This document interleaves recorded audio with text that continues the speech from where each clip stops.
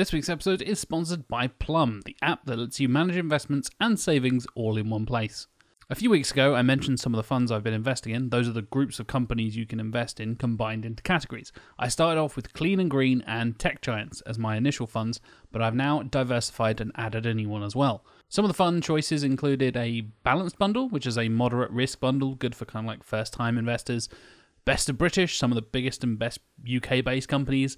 The Medic, a fund with a focus on healthcare. I actually ended up choosing the Rising Stars bundle to add to my funds, and this includes quickly growing companies such as Tencent and Samsung, and I've already seen a 4% growth on my initial deposit. So if you'd like to join me and 1 million other Plum users around the UK, as well as supporting us here at Sequelizers, please click the link in our show notes to download Plum today. Of course, as always with investing, your capital is at risk and investments can go up as well as down. My personal return is just an example and is not indicative of future performances and is also not investment advice. Thanks again to Plum for sponsoring us, and now, on with the show.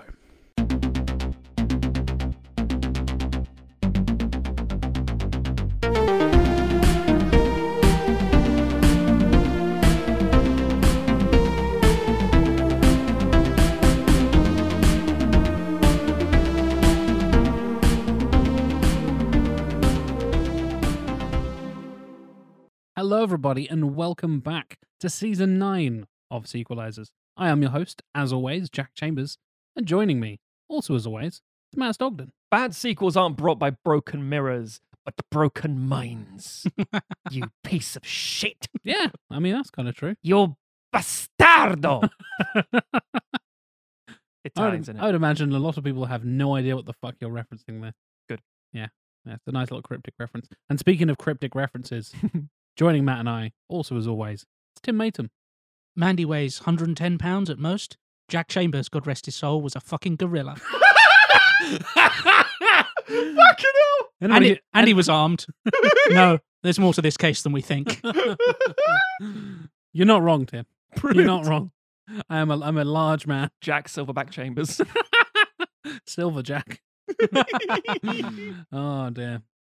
Well, yeah, I don't think, if you haven't already seen the title of the episode, I don't think anyone would have gotten any of those references and been like, oh yeah, they're definitely talking about this movie. I mean, some people might see the title and think, the fuck is this? I thought that because it's one of those films where I was like, I've never heard of this film, let alone, like, not seen it. I've never even heard of this title, and then revealed the franchise. I was like, oh, that has a sequel?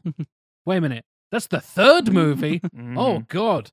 Because the reason I hadn't heard of it, because it's a Patreon pick by one of our lovely executive producers. And if you'd like to go to patreon.com/sequelizers, you can go and get early access, get ad-free access, get bonus exclusive outtakes where we do quizzes and have fun and say terrible, horrible things that can't be published on the main feed because we'd probably get in trouble with evidence.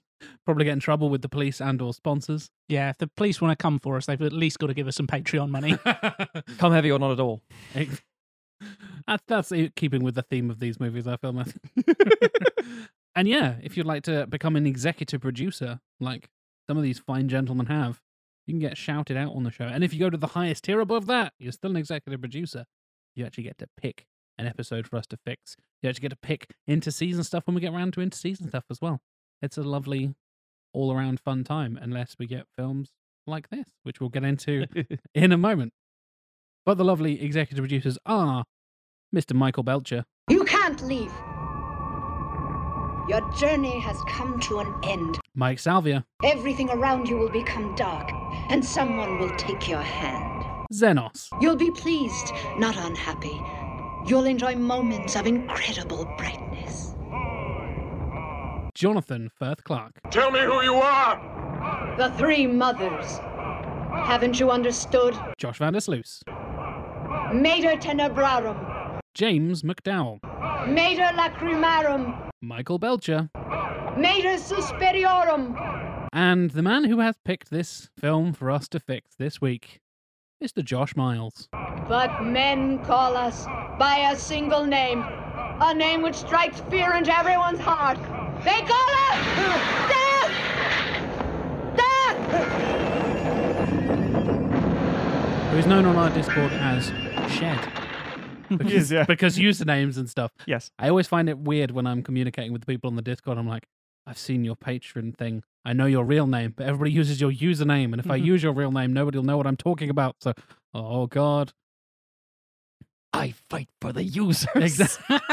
Exactly. Thank you, Yeah. Matthew. I fight for the users. Mr. Anderson and Neo. My Exactly. name is Shed. Yeah, and if you do join us on the Discord, which links are on the website and all that kind of stuff, and Yeah. the top of our Twitter pinned tweet, you can notice all the executive producers, for the most part, because they have lovely little designed avatars by Mr. John Scarrett, like we do as well.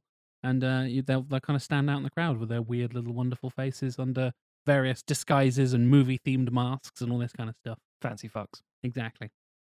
Well, Josh has picked a very interesting film for us to talk about. Interesting, probably the wrong word.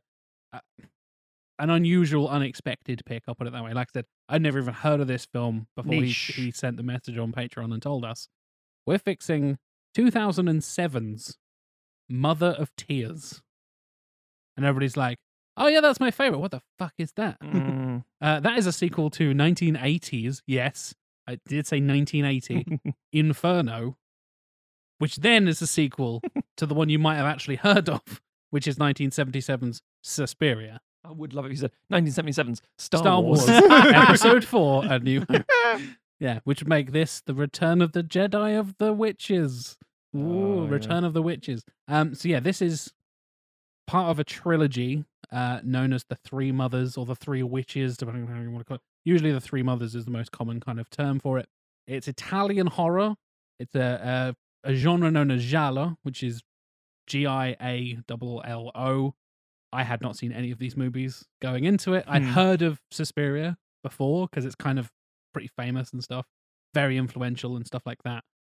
But yeah, had not seen any of them until like 2 weeks ago. Where was it? No, last weekend. So it'd be about a week ago where I watched all three back to back. Damn, son. Yeah, and then there's the remake of Suspiria, which we'll touch on later on as well, which is the 2019 version of that movie. So 40 years later, which I watched 2 nights ago. So yeah, been binging on my Italian / not so Italian for the remake. There's also, I think, horror like stuff. 3 cuts of Suspiria Correct, yeah. based on like runtime and shit. And yeah, so I'll just dive in. Please, yeah. I watched the version on Amazon Prime of Suspiria, and that is the 4K restoration. That is some very specific cut of that version of that film. Sure. And it spends the first minute and a half with just the text of, this is a 4K restoration of blah, blah, blah, blah. And I'm like, yep, it's still a 4K restoration. Yeah, thank you, Amazon. Skip. Yeah, I was like, 30 seconds forward, 30 seconds forward. Okay, cool, now we've got film. Like, Yeah. It was Now for a minute and a half of credits because it's a film from the 1970s. because it's the 70s, exactly, yeah. So, yeah, listeners who have listened to the show for a long time, and we've covered many horror films throughout the years, throughout the seasons and stuff. Horror is not my forte. I do really like some horror films. We touched on The Thing being one of my all-time favorites, which Yeah. many would consider a horror film, rather than more like sci-fi, but Hmm. it's kind of I'm coming in from the Cosmic sci-fi horror. angle. Yeah, cosmic horror kind of stuff, which is way more my kind of jam when it comes to horror. But straight up, like slashers, thrillers, traditional classic horror stuff is not my area of expertise, or particularly my area of interest a lot of the time.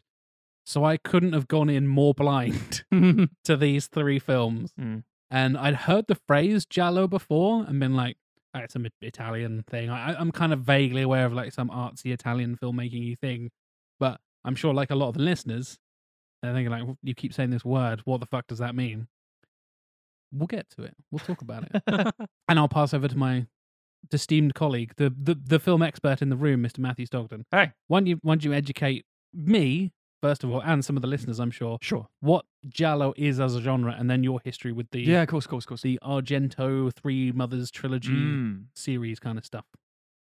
Yellow, innit? Yeah, it's yellow in Italian. There we go, sorted. Tim, how about you? Yeah, it's Literally, a it reference- does translate to yellow. Giallo is yellow, yeah. It's a reference to the color of pulp novels of the really the 60s and onwards.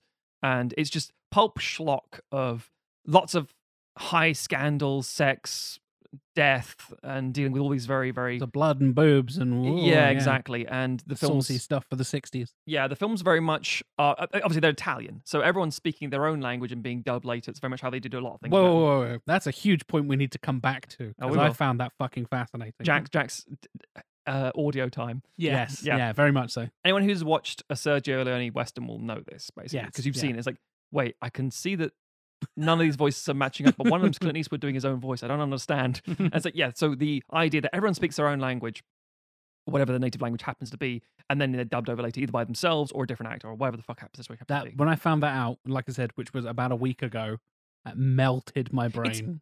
It's a very European thing to do. When you're on the continent. It sounds like the most complicated way to make a movie. I think when you're on the continent and you live so close to people speaking French, German, Italian, Spanish in close proximity, it's like I kind of get the gist enough that I don't care, and you can kind of get the conveyance. fair, So yeah.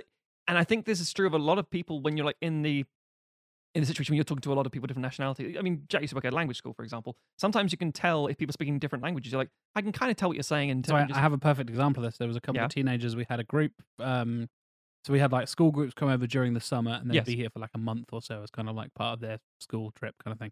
Kind of like parents justifying, oh, kids get to go on a holiday, but they also learn something. So it's kind of this educational trip thing. Mm. And we had a school from Spain and a school from Italy in at the same time. Oh, yeah. And two of the 15-year-olds started up a little teenage romance, little holiday romancy kind of thing. Oh.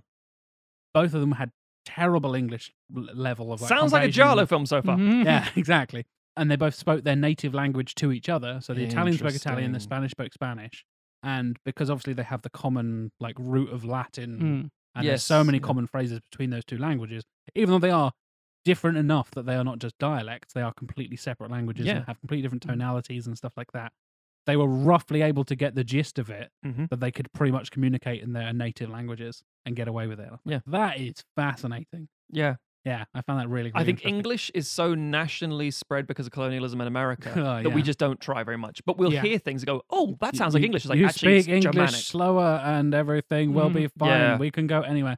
We're kind of very privileged in that way that Oh, yeah. the second language the majority of the other people around the world learn is our native language. Mhm. So you can often just wander into anywhere in the world and be like, do you speak English? And they'll be like, oh, don't worry. My cousin speaks English. I'll go get him. a little. Oh, yeah. And then, oh, yeah, a little bit, and all that Yeah. kind of stuff. Whereas, like, if we basically spoke any other language and just be like, oh, I'm on my way to Japan. Anybody speak Italian? They'd be like, no, why would a Japanese person speak Italian? Unless That you're doesn't like make the kind sense. of individual who loves the shit out of Italian stuff or French stuff, Yeah. because they do. But you're going to have to get some very niche. Yeah. One of the key things, though, to Giallo films isn't just that they're not like adaptations of these books specifically, for Yes, example. yeah. It's not just like, oh, the yellow pulp novels. It's very much the evocation. It's the feeling, the style, the shock of it all, the thrill factor. I think it's interesting they're called Giallo because it's a color, right? Mhm. The color yellow. And especially with the first film in this trilogy, Suspiria, Yeah. color is such a key It part of the is. cinematography and such a key part of the whole mood and atmosphere of that film. For those of you who haven't seen it, it's like the saturation is cranked up to like 15 out of 10. And all the walls are bright yellow, bright red, Mhm. bright blue. There's loads of fucking patterns and stuff. It looks incredibly 70s, unsurprisingly. Yeah.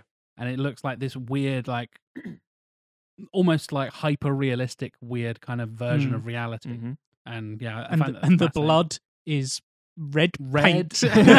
red as fuck paint. Yeah, exactly. So on one side of things, you've got something like The Godfather going for this really grounded taxi driver, kind of realistic, dark shadows, grungy ass rooms. This is real. This isn't the fucking filmed on a studio somewhere. This is what new Hollywood is.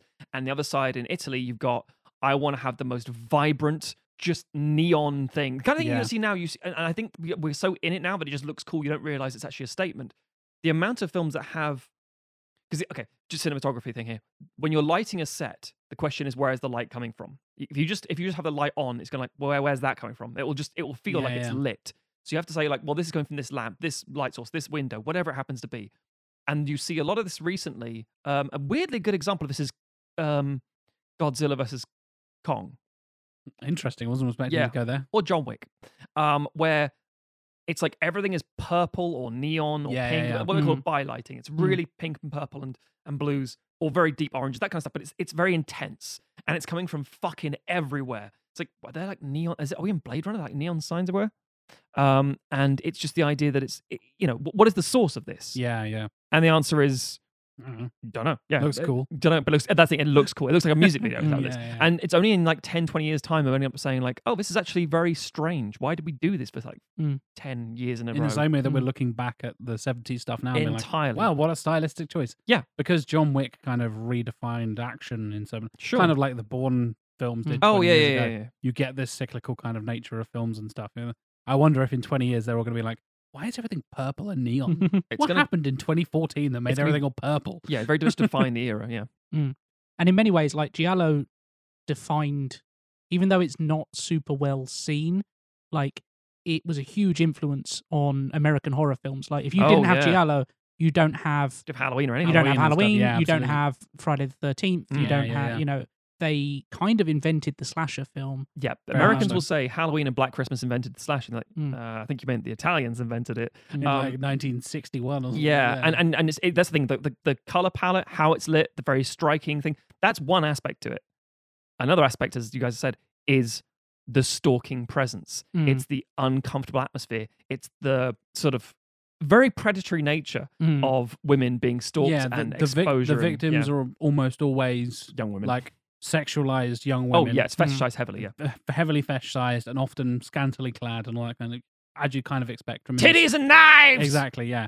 And then with the knives and stuff, you get this you often don't see the killer at all, and it would just be an arm with a glove and a knife that goes and just stabs into someone's chest. An angle that makes no sense if you're actually paying attention to like, well, they would have seen him coming. Like, he stood right in front of them. It doesn't make any sense. But that, like, the black glove killer became a trope in this genre as well. That's true. There's something in black leather, black lace, or something like that. Yes, one of those films that kind of defined that look where you just see like a silhouette and an arm poking out from behind, kind of Psycho style, like through the shower curtain kind of vibe. Again, another thing inspired by all of this stuff, all the blood, all that kind of stuff as well. So, yeah. Well, yeah, they were taking a lot of like kind of Hitchcock, some of his earlier stuff elements, and like then repurposing it. Yeah, like so the films we're discussing, the Suspiria ones, they are supernatural, but a lot of Giallo was just dude with knife. It's the killer in the dark. It's men, and also Italy was a very dangerous place to be. They're like a lot of places, really, obviously, but like New York in the 70s was like, oh fuck, you kidding me? New York in the 80s? No, it was not like the Big Apple. It's like, no, it's a fucking rundown, seedy pit.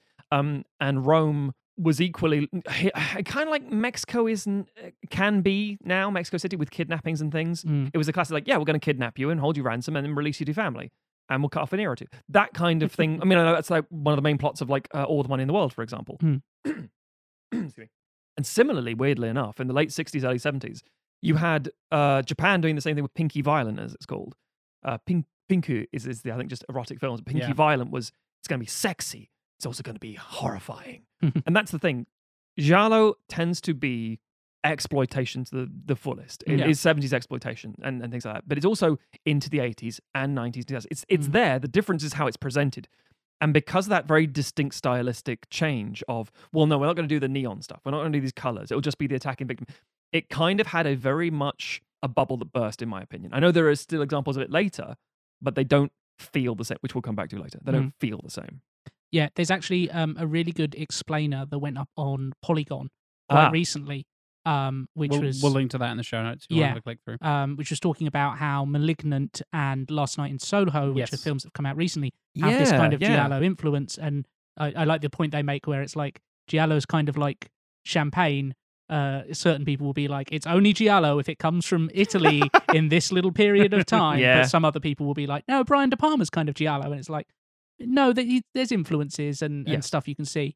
It was really useful, actually. I found that article really handy because it came up pretty much as I was starting to watch these films, and I was like, "Oh, it was published on the 18th of October, 2021." Like, there are a lot of distinctive style. I haven't read the article, so tell me if it comes up in it. But a lot of stylistic stuff as well, like POV shots.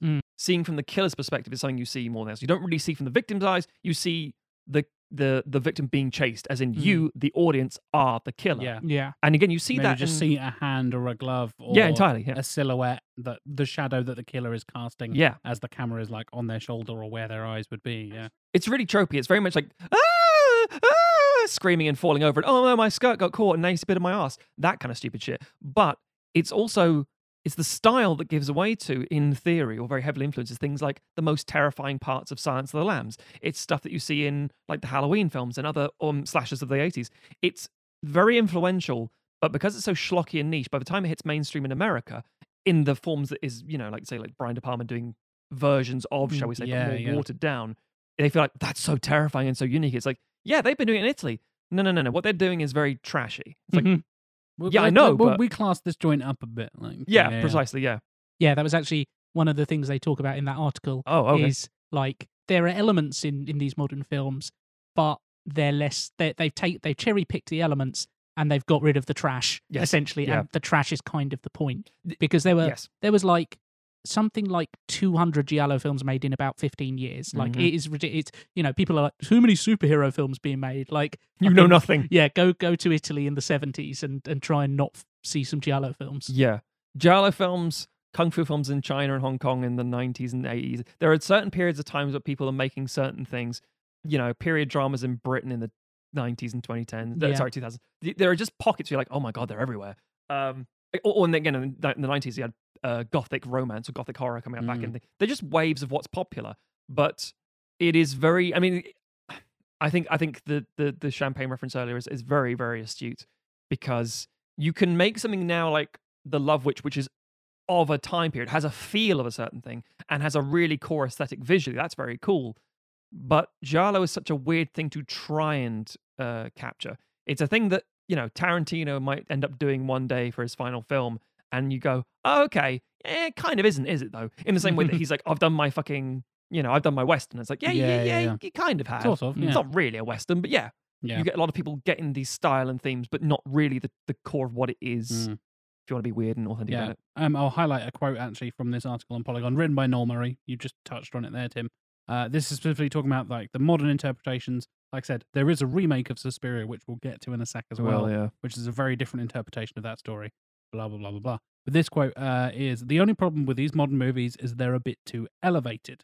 The classic giallo films looked fancy, but most were made cheaply and quickly, as the Italian studios turned them out on an assembly line. Part of the fun of being a giallo fan is sifting through all the schlock, looking for the films that are actually uniquely strange and inspired.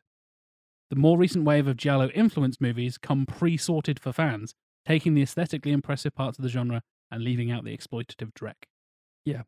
Sums it up pretty nicely there, and I think, in spoiler alert, listeners, Tim shared that on our group chat ahead of, like, I think it was just about to watch them, or just had watched them, I can't remember which way around it was. And when Tim was like, oh, there's this thing that's just been published by Polygon about the thing we're about to talk about. We have this weird moment where sometimes, the planets align for sequelizers, and we get this lovely thing of, like, the trailer for The Thing has just come out. And then we're going to talk about, I'm not talking about the thing. Our Time Cop episode went live the day after Jean-Claude Van Damme's birthday. Yeah, exactly. Yeah. Not at all planned. No. All that kind of stuff. Sometimes we do plan like, oh, we'll do a spooky thing for Halloween. Hello. Kind of this and kind of next week. Exactly, yeah. We got to, I often say we're getting right to the end of the episode here, but I often say, now for something completely different next week. This is one of the few times, and kind of carrying on from Basic Instinct previously, a bit of slashery kind of stuff going through there. Yeah. Sexy slashery, erotic thriller kind of stuff. Bit of horror kind of theme going on here. Yeah. Maybe we'll carry on the horror theme to next week as well, keep in the Halloween-y kind of spirit. Maybe. But we won't talk about that for the next probably like 2.5 hours. So. To answer your question from earlier, Jag. Yeah, my history. What's your history with the Three Mothers trilogy? I don't particularly like giallo. I know that wasn't the question. No. But that's the thing. That ties I want to talk about that as well. Yeah, that ties into my Suspiria thing. I don't like Argento's direction most of the time. I like the ideas he puts into things. I like when he's talking about what he's doing with the movie, I think that's fucking great. And then I see what he's made with it and think, nah, I don't like that. So I like the concepts. I like where he's coming from. And Suspiria and Inferno and arguably Mother of Tears, I like the idea behind it. I do not like the execution. So my history is that I've seen Suspiria because it's a very lauded and heralded piece that everyone says is so good and so on and so forth. We'll get to my opinion on it later. I'd seen Inferno because I heard that there was a sort of follow-up, and I've seen a few Argento films. I keep thinking, well, maybe I'll just get into it if I watch more of them. He's one of the sort of names that crops up. Tenebrae and all that kind of shit. And I'm like, yeah. And I watched Phenomena recently with Jennifer Connelly. And I watched it with Ash and my wife and her friend Mickey. and we were just watching it and saying, "Oh fuck, Donald Pleasence's in this. Cool." And then pausing and saying, oh, "Is she the king of the flies or something? Is this what's happening? Has that monkey got a fucking knife? Jesus Christ! No, fuck off. That monkey's coming back, isn't it? Oh, okay, no, okay, fine. Just monkey with a knife. And then we watched the film and we didn't really enjoy that. And then at the end of the film, my wife was like, "Holy shit, that monkey bit the Jennifer Connelly's finger off." I was like, "Sorry, what?" So it's like, yeah, during the scene with the final scene with the monkey, I'm not going to just go into it, but the idea is that apparently at one point the monkey bit her and chunked the finger off of her. I know the feeling. Yes, you do, with your enormous bulbous bandage. I'm missing a chunk of my finger as we speak. Yeah, but not from monkey incident. Stupid monkey. So I'm not a fan of Giallo, and as such, my history of these movies is I've seen them before. I don't particularly like them. I had a conversation with our wonderful EP Poot this, and I said, because he was like, Inferno or Mother of Tears? And I said, you've got to go Mother of Tears. Inferno is fine. It's not. To chip in here, I think Inferno is the best of the three. Yeah, it's not. It's some people who like Suspiria say that's not good enough, and so on and so forth. No, it's the same thing. It's Giallo. It's perfectly serviceable. Mother of Tears is dog shit. Agreed. Yeah. So and we'll obviously get more in details in a second. So my history is I'm aware of them. I don't particularly like them. So how old were you when you first saw Suspiria? Then Inferno, and then obviously I was thinking I was like my early 20s. I don't know which version I watched. Yeah, I did not like it. We'll get back to that, but it's because it's so garish. It really is. I was watching other horror stuff which was just nicely shot, and I didn't appreciate. I appreciate the color stuff now. The Pantone going on and what's visually being shown can be really beautiful in its horrific elements. If you think of it more of a sort of very strange dream, then it works quite well. In the same way, like German expressionism isn't designed to. It's an expression. It's not supposed to be a grounded reality. But for what I was going through at that time as a film fan and in just what I was absorbing, I was like, yeah, this doesn't line up with what I want to see or what I like. And subsequently at my age, I'm like, yeah, still, I think there are better versions of this kind of stuff. But it's not for me. Tim, what about you? Are you was this, as with Jack, all in one go? Pretty much. Down in one? We seem to have a theme, you and I, too. Yeah. It's because we haven't seen them and Matt has. Pretty much, yeah. Yeah, no, I was aware of Suspiria. Wasn't aware that it had any sequels. Same.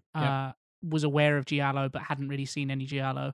And yeah, watched Suspiria. I thought, oh, okay, this was pretty good. I can see what it was going for. There's some ropey parts, but there's some interesting stuff going on. Watched Inferno and was like, okay, very similar, less focused. Some parts better, some parts worse, in my opinion. Yep. Watched Mother of Tears and was like, I was like 4 minutes into it, and I was like, oh wow, this is a pile of shit, isn't it? This is the worst one. This makes sense. Yeah. And and basically, watched them a few days ago in preparation for this, and had much the same reaction as the rest of you guys. Yeah. Of just kind of like, I can see why people would like it, but it's not really my cup of tea. I do think it's because we've already touched on this in the Discord, and I know I mentioned it at the top of the show, but it's such a way for us to get like instant reactions from the listeners. As the episode comes out, the discussion starts in the channels on the Discord and all that kind of stuff. And obviously the executive producers are in there, we're in there, and we have the knowledge that they have picked these films and they know they're coming up in this season. Ooh, Jonathan Firth Clark's pick is coming up. What's it going to be? And he'll do little teasers, and we'll do our usual little teasers. Matt will do a little like mini clipped out screenshot of the thing that is the artwork of the episode. And then obviously the teaser goes up on Friday before it goes live on Patreon, all that kind of stuff. But the back and forth there I always find so fascinating because, fun enough, we were talking with Josh Miles, like I said, who picked this for us to fix earlier on Discord. And he was like, well, the first one's a Stone Cold classic, right? And me and Matt were like, sure. It was the line. Is the first one's a Matt pick? I'm like, I mean, it's an old sort of, but no. Yeah, it's an old ass film that's really highly regarded, and it's got titties, and it's like it's a Matt film. I mean, it is a classic in the sense that it's incredibly influential. Yes, that's exactly where I was going with it, Tim. Absolutely, cultural relevance. Yeah, and when you come to it 40 years later, there are aspects of it that are definitely going to be dated now, and that aren't going to. Just the way we've told stories and the way, that films are made has all moved on. And so there's... The shock and impact isn't going to shock us because we're so desensitized to what we've had coming from that. That's the thing to remember. Like, Giallo at the time was, like, incredibly gory, like, to most audiences. It was transgressive in how it showed violence. And make that now in 2021. It looks a bit funny and a bit silly. Yeah. Like, not once was I shocked in any of these films. Yeah. Apart from how shit. If you ever see, like, this is on the list of video nasties banned in the UK. You're like, yeah. This was banned across the world. I'm like, yeah. Why? It's just a silly fucking, that's a fake knife. Zombie River or something was one of those, like, terrible. Yeah. It was such a jump from, like, to go straight from Inferno into Mother of Tears, which obviously made much more recently. 27 years difference, by the way. And has a more contemporary sense of gore. Very much I was so. like, oh, holy shit, yeah, we're in modern horror now, and this is kind of the modern equivalent of, what happens in horror films, where it's gone from, in Inferno, you'd see someone, like, tangled up in barbed wire, and then they get stabbed. Oh, that fucking barbed wire scene. Whereas in Mother of Tears, you see someone's tongue get ripped out, then their stomach carved open, and then they are choked with their own intestines. Yeah. Like, it's considerably more gory. Yeah. I funny enough, you mentioned, like, metal, because I threw the horns up there. Yes. Because it's like, that's often the trajectory of these things that shock and surprise people. And when you're pushing the boundaries of, like, being offensive and stuff, because I always think of it, like I said, film is not my, like, area of expertise. I leave that to Matt and also to Tim in many ways. I am very much the kind of, like, least educated of the three of us in many of the ways of filmmaking. You're our audience surrogate. Yeah, exactly. But coming in and our astrophysicist. And the astrophysicist. But coming at it from a musical point of view, specifically looking at the birth of heavy metal and stuff, ignoring the fact that Black Sabbath are named after the Mario Bava film Black Sabbath, so there's the tie back into Giallo. I'm not going off topic, I promise. But thinking, like, in the 70s and stuff, AC/DC were heavy metal.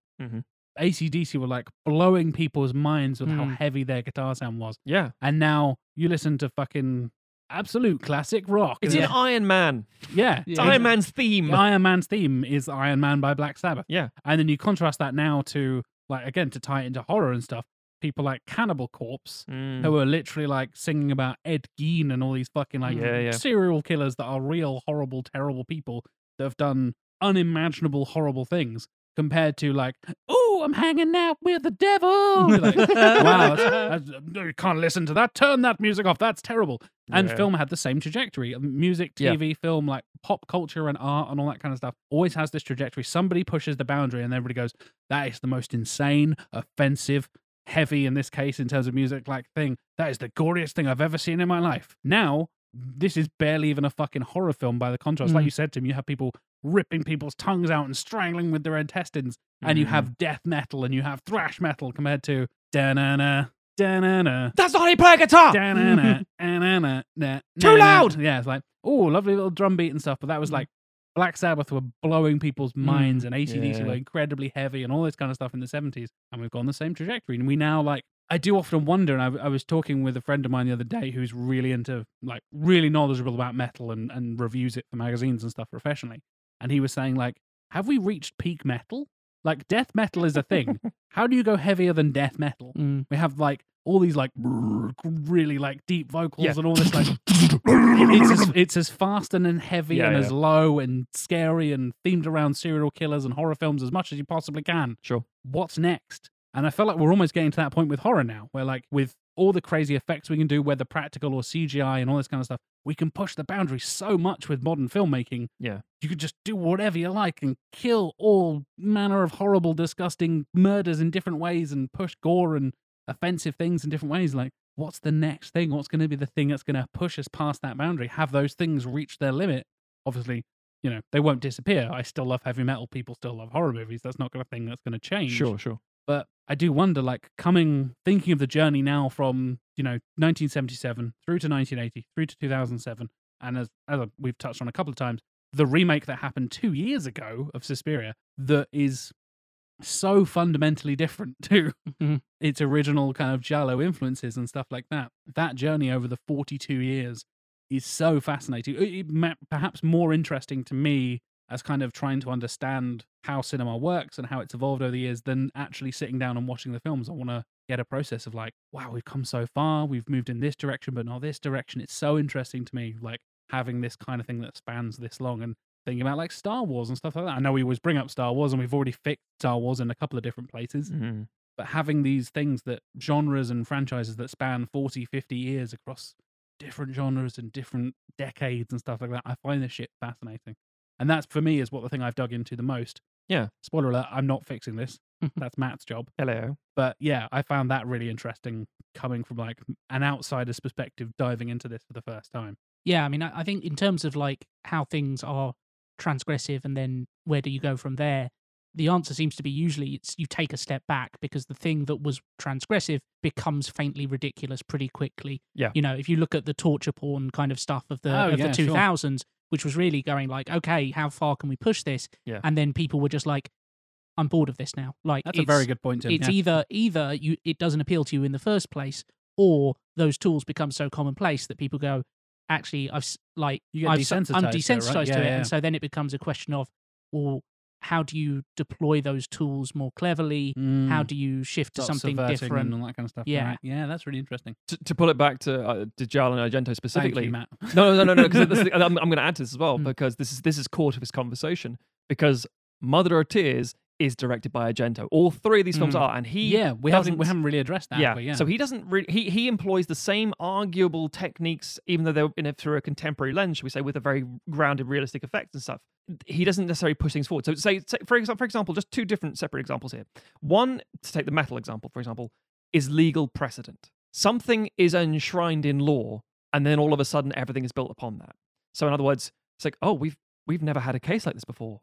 Ever. There's no legal precedent for it. It's like, well, we better decide now. And some fucking judge back in the 60s, 70s says, right, I've decided this. Clack, clack. You know, if gavels were real, gavel comes down because gavels aren't used in most courts. But the point is, it's like, that's it. It's now done. What about the movies, Matthew? Gavels are used in all the movies. As much as I love movies, they're not accurate. Wait, what? Unless it's Giallo. No, but I was going to say that then becomes every lawyer bases almost every case based on, you'll find in so-and-so versus so-and-so, the case of so-and-so this. Referencing case from 1972, blah, blah, blah. Precisely. Blah, and then it pushes it forward. In the same way that when you're a child, your understanding of the world, through how it works, how the world is, through swearing, through what's an entertaining story, all that stuff shifts as you get older. Cinema's the same, but over a longer period of time. So the things you like as a child, things that made you go, oh, wow, I was enraptured, I was captivated by that 30 minutes of Teenage Mutant Ninja Turtles. Where can they go from there? Where can the series go? They've done everything in this episode. I had some Shredder, I had some Krang, the Turtles turned up, they kicked their ass, they won. April was there, she reported it on the news. I don't know what they can do. Describe my pitch, Matt. Thank you. Yeah. But the point is that that's how it starts. And then you get older and realize, fuck me, stories are really complicated and in-depth. You can do so much.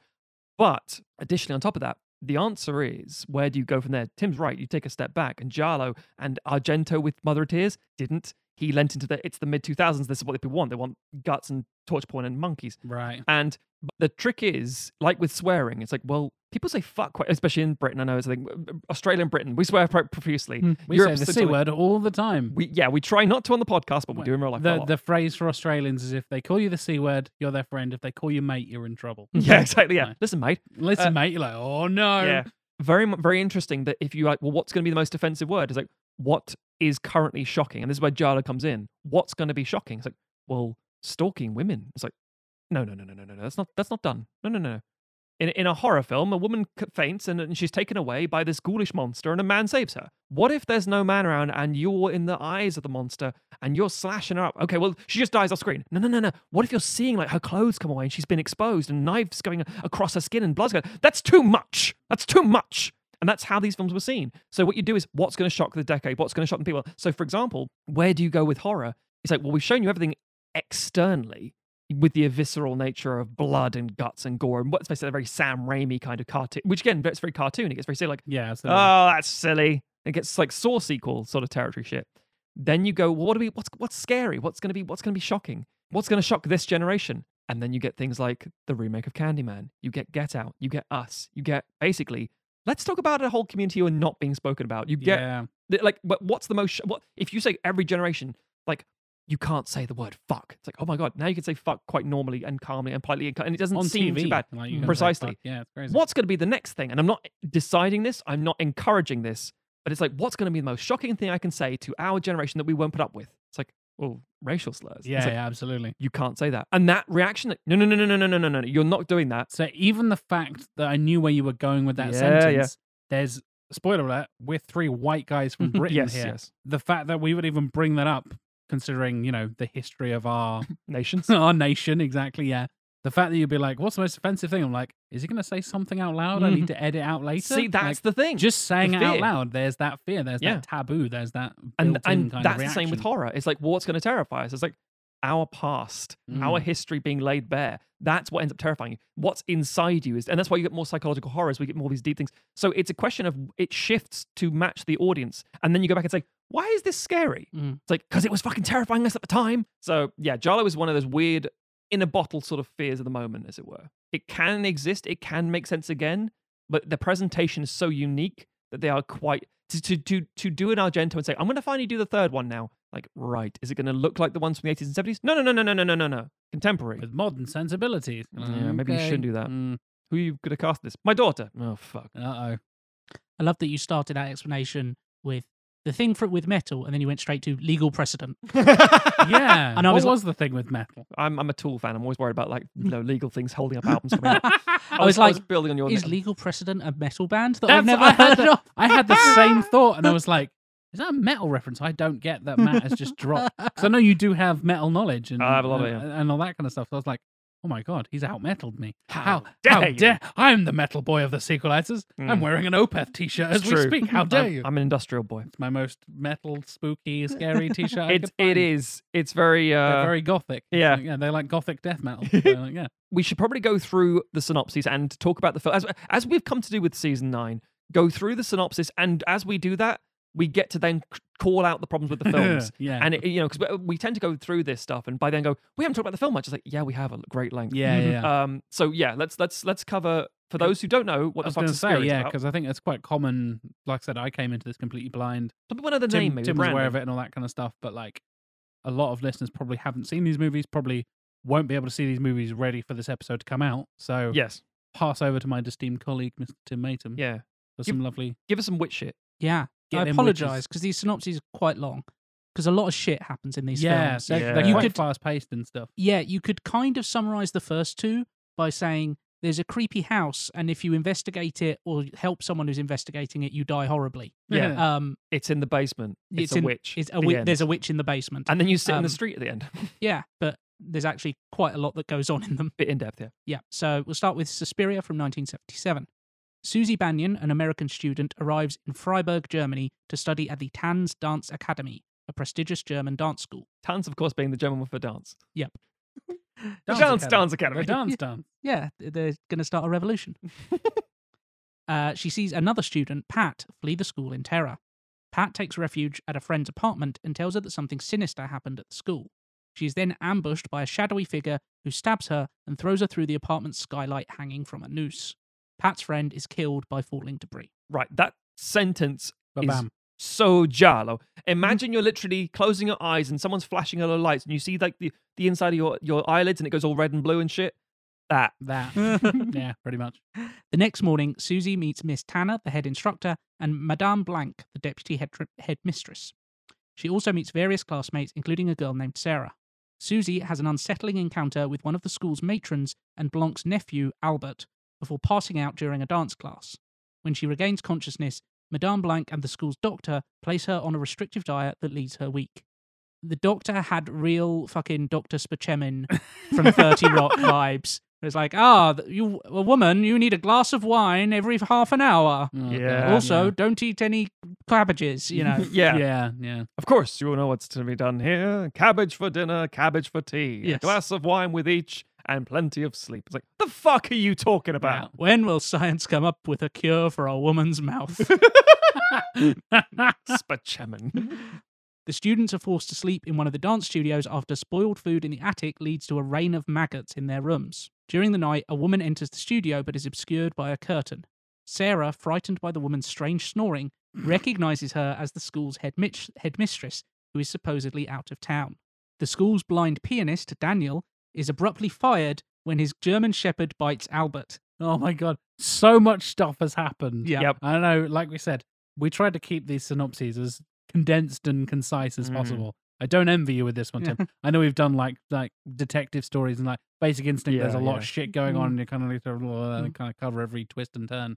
But it's like, oh, by the way, and the blind pianist had a dog, and then he gets kicked out and fired because the dog bit somebody. It's like, for fuck's sake. Again, it's like there's been at least 10 minutes. We need someone to have a bit of blood. Can we have, but not like too much blood. Well, can we have a spooky moment? Spooky dog? Spooky dog. Both of Suspiria and Inferno love to just kind of like, we're just going to follow these characters for a bit, and then we'll go back to the main story. Yeah, definitely, yeah. By the way, you'll notice there will be a link here. Suspiria and Inferno do this, and then it's like, also Mother of Tears. Mother of Tears, what are you up to right now? Off over here doing something different. Doing some bullshit. Daniel is stalked by an unseen force while walking through a plaza that night. Then his dog turns on him and viciously rips out his throat. Dog. I really liked that sequence. Yeah, I thought that was one of the best maybe my sequences favourite in the bit, film. Yeah. Sarah reveals to Susie that Pat was behaving strangely before her death and promises to show Susie the notes that she left behind. Sarah finds that Pat's notes are missing and is forced to flee when an unseen assailant enters the room. They pursue her through the school, cornering her in the attic. She escapes through a small window before falling into a pit of razor wire, allowing her pursuer to kill her by slashing her throat. This fucking barbed wire thing. They're just a room full of barbed wire. She escapes through a tiny window, like climbs out the other side, sees a thing on the other side, is like, okay, I'll jump towards that. Never looks down to see the room full of barbed wire in front of her. Yeah. So they talk about this on the Red Letter Media review. They did they do the like review series where they go and look at old films. They did one for Suspiria, and then they did it was leading up to the remake, and then they did the review of the remake. And they talk about that, like, how the fuck did she not see an entire room full of barbed wire? She just jumped and is like, whoops, I guess there's no floor here. It's what we said. Giallo has like zero peripheral vision. Exactly, yeah. And it's this weird thing of like, it's kind of a dream sequence. Like, this whole thing is some weird, hallucinatory fucking, no, like, real life doesn't look like this. So what's real and what isn't? Are we just telling a story by telling this weird, creepy story? Or is this like actually how these events are supposed to have happened? Like, yeah, everyone's operating on that kind of like dream/nightmare logic where it's like, well, I know I wouldn't go in here in real life, but this is fine because it's a dream, so I'll do this thing. And it's like, no, but this is real life. You're about to get stabbed. It's like, it's fine. I'm just going to open these doors and creep into this room. And like, oh no, I've been stabbed. Yeah, it's almost like, I know obviously we'll talk about Scream probably at some point on this podcast. But like the fact that it subverts all the slasher stuff that is then inspired by this stuff, and you get the classic like, oh no, I'm going to go off into the basement on my own. I'll be right back. I'll be right back. Yeah, I'm not going to get killed because shit like this happens where they're just like, wow, the dog just murdered everyone, and I guess she fell into a pit of barbed wire, so I'll just fuck over into the attic for a bit and see what happens on my own in the dark. In probably a haunted fucking thing. In my night dress with no shoes. In my night dress with no shoes, exactly. Well, I know there's that very specific escape hatch thing in the attic, but that leads to certain death. I'll be fine. And we're also like at the point where all these very hopefully logical human beings like, why are you still in this one building where all the bad things are happening? Leave the building. It's like, no, how would everybody go? The entire film basically happens in this one fucking building. Yep. Pretty much. Cursed building. Yeah. Which is gorgeous as a set goes. It's really amazing. cool. It's crazy. Yeah. Even that ridiculous like razor wire, barbed wire. It's like spools of like someone's taken a slinky and stretched it out and put it on the floor, and she just steps off a ledge, and goes whoop, and falls into it. Goes, oh no! And then she's running like an idiot. And this is the thing. It's not like tight shot. Like you just hold as still as you can. It's how you do like with, for example, in Saw 2, falling in the pit of needles. You hold as still as you can. Like, oh god! And then she just leans into it, starts clawing through it. It's awful. It's uncomfortable. However, in this one, it's like it's such hyper overacting, chewing the scenery bullshit.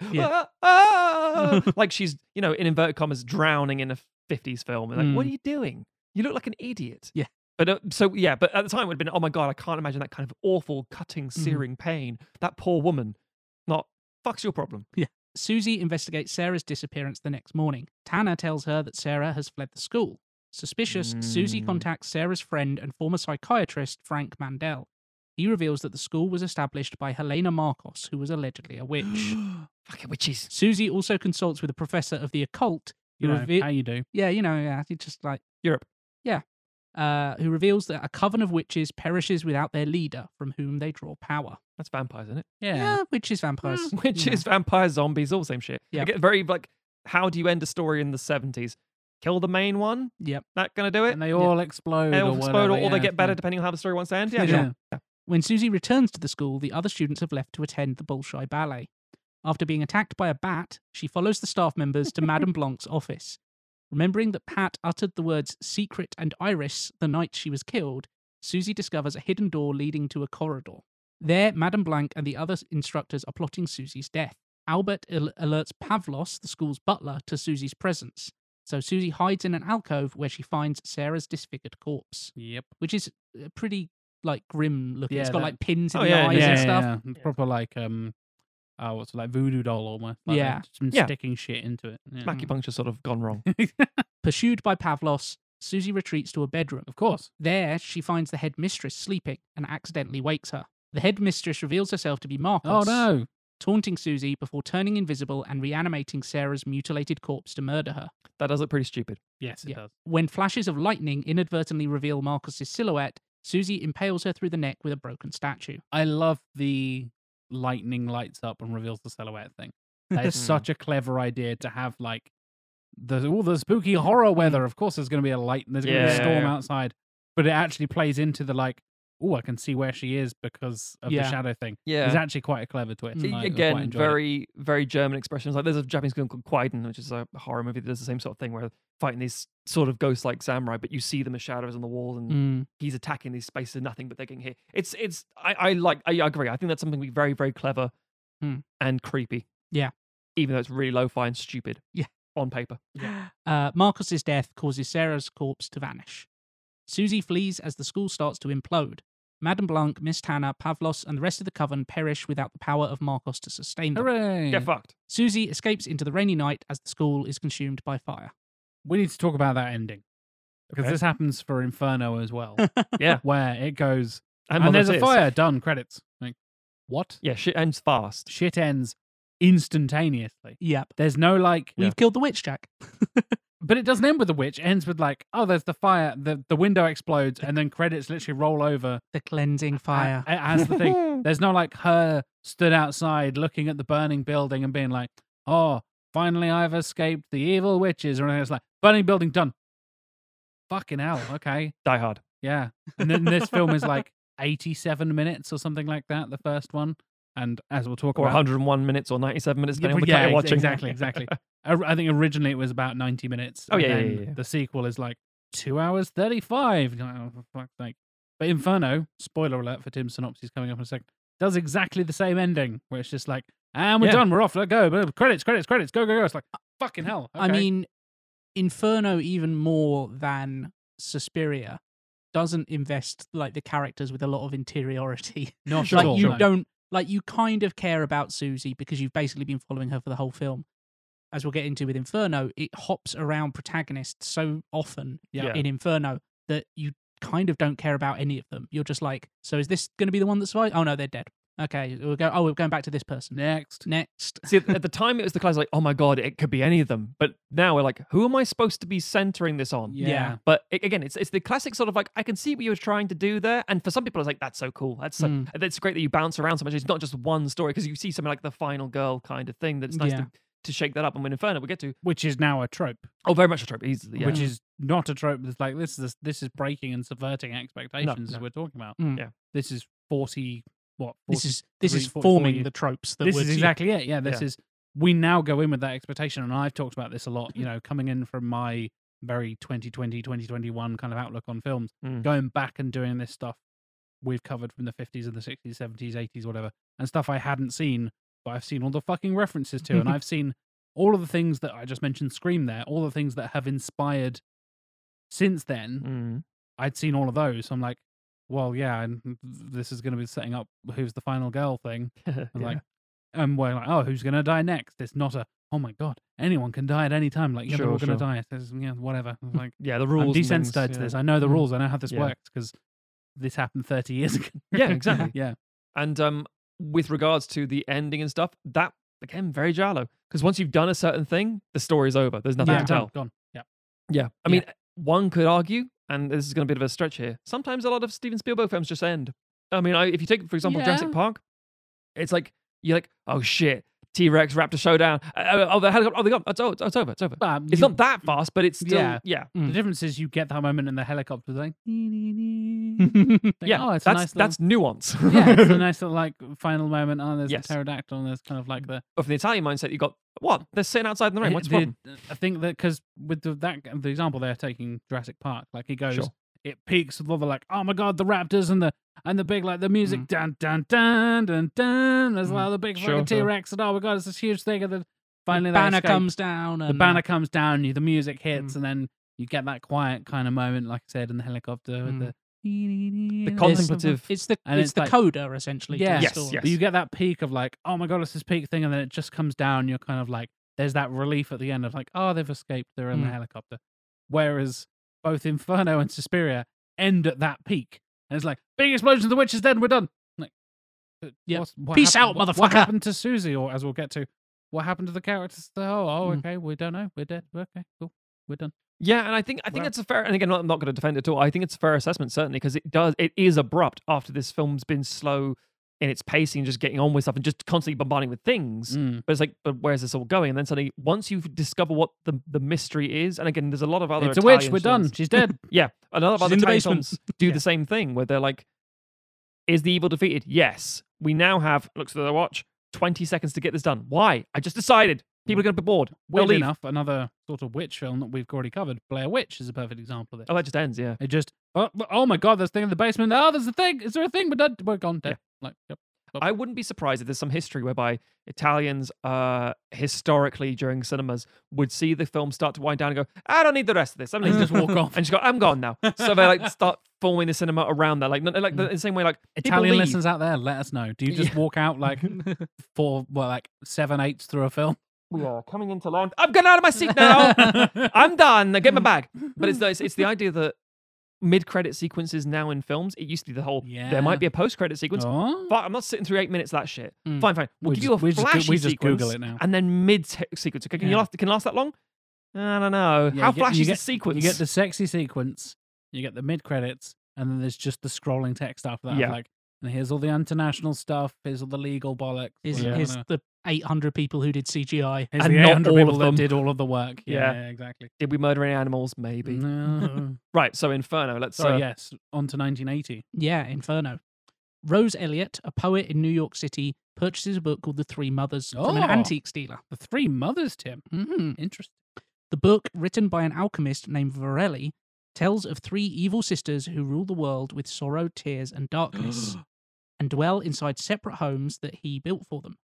Mater Suspiriorum, the mother of sighs, lives in Freiburg. Mater Lacrimarum, the mother of tears, Mother of Tears. lives in Rome. And Mater Tenebrarum, the mother of darkness, lives in New York. Rose suspects that she is living in Mater Tenebrarum's building and writes to her brother Mark, a music student in Rome, urging him to visit her. Using the clues provided in the book, Rose searches the cellar of her building and discovers a hole in the floor which leads to a water-filled ballroom. She accidentally drops her keys and enters the water to find them, where she finds a putrid corpse. Real gross. Yeah. Yep.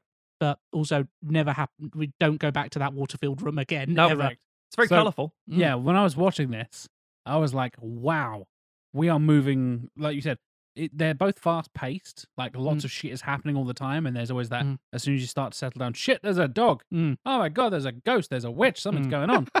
Whereas this one was like, she knows the witches are there. She's straight there. She's in the fucking basement. I was like, oh my God, we're going to see the second mother, Tenenbaum, like straight away at the beginning of this movie. No, don't think about the Let's not think about that. Thank let's you. not think about the potentially very important basement lair. Like, no, we don't touch on that. I was like, isn't that really fucking no? Okay, we're just not going to talk about that. Okay, Yep. Okay. In Rome, Mark attempts to read Rose's letter during class. He is distracted by the intense gaze of another student who leaves suddenly. Mark follows, leaving the letter behind.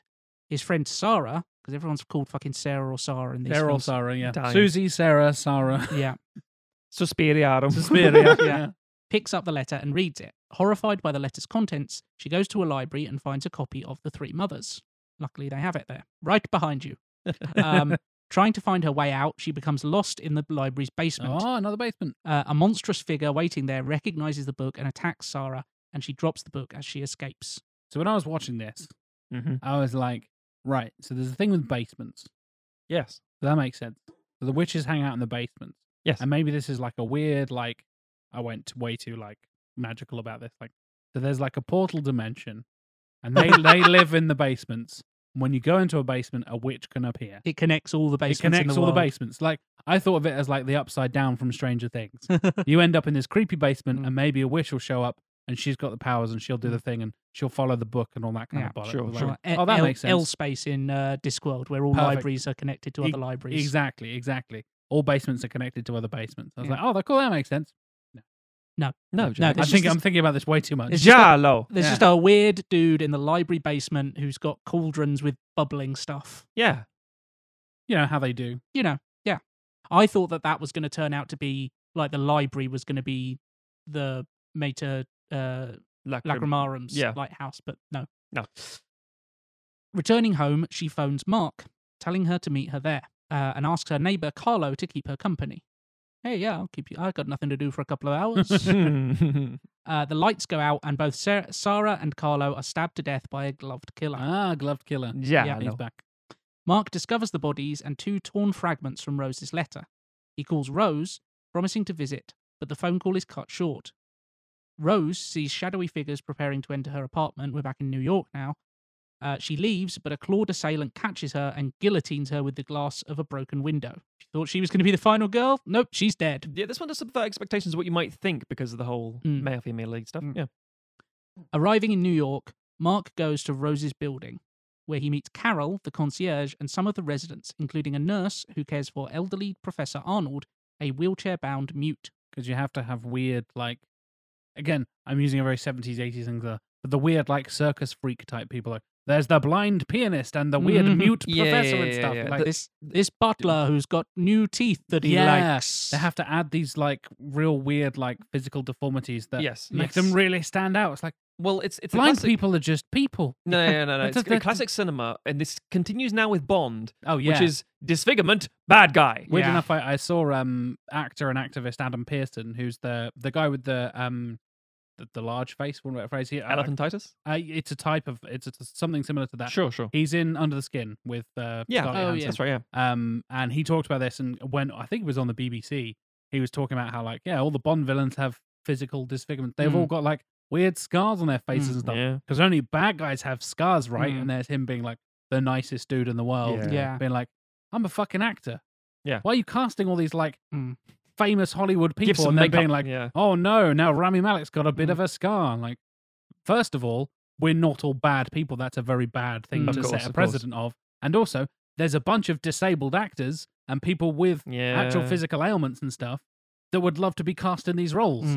Hey, cast us, you motherfuckers. These able-bodied people are being brave. How dare you? Exactly. Also, it's weird, but just to get on a bit of boring tangent here, Bond has a scar in the book. He has a scarred face. Yeah. Fucking sake. Anyway. I remember when The Matrix Reloaded came out, and there were people saying like albinism is always used to denote villains in so much. And they're creepy ghosts because they've got albinism. It's like, great. Yeah. Right. So Professor Arnold, wheelchair-bound mute. Fucking evil bastard, isn't he? Yeah. Mark encounters the sickly Countess Elise. Again, sickly. Who tells him that Rose has disappeared. Mark inhales a strange odor, becoming ill and falling unconscious. Hot bum smell. We've all been there after a long sequelizer session. Yeah.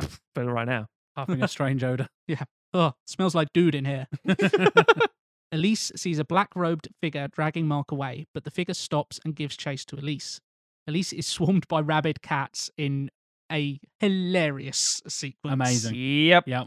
And the figure stabs her to death. They basically it's so clearly just people throwing cats at her. Yeah. It's like the X-Files episode. Yeah, the bit in Community where there's just a cat being thrown at them Who in the keeps basement. throwing these cats? Yeah, definitely. Yeah. Meanwhile, Mark staggers to the apartment building's lobby where Carol and the nurse put him to bed. The following morning, Mark asks Kazanian, the antique dealer who sold Rose the three mothers, about his sister's whereabouts, but this yields no information. That night, Kazanian tries to drown several cats in a Central Park pond because he's sick of all the damn cats. Yeah, it's fucked up. Yeah, but he falls into the water.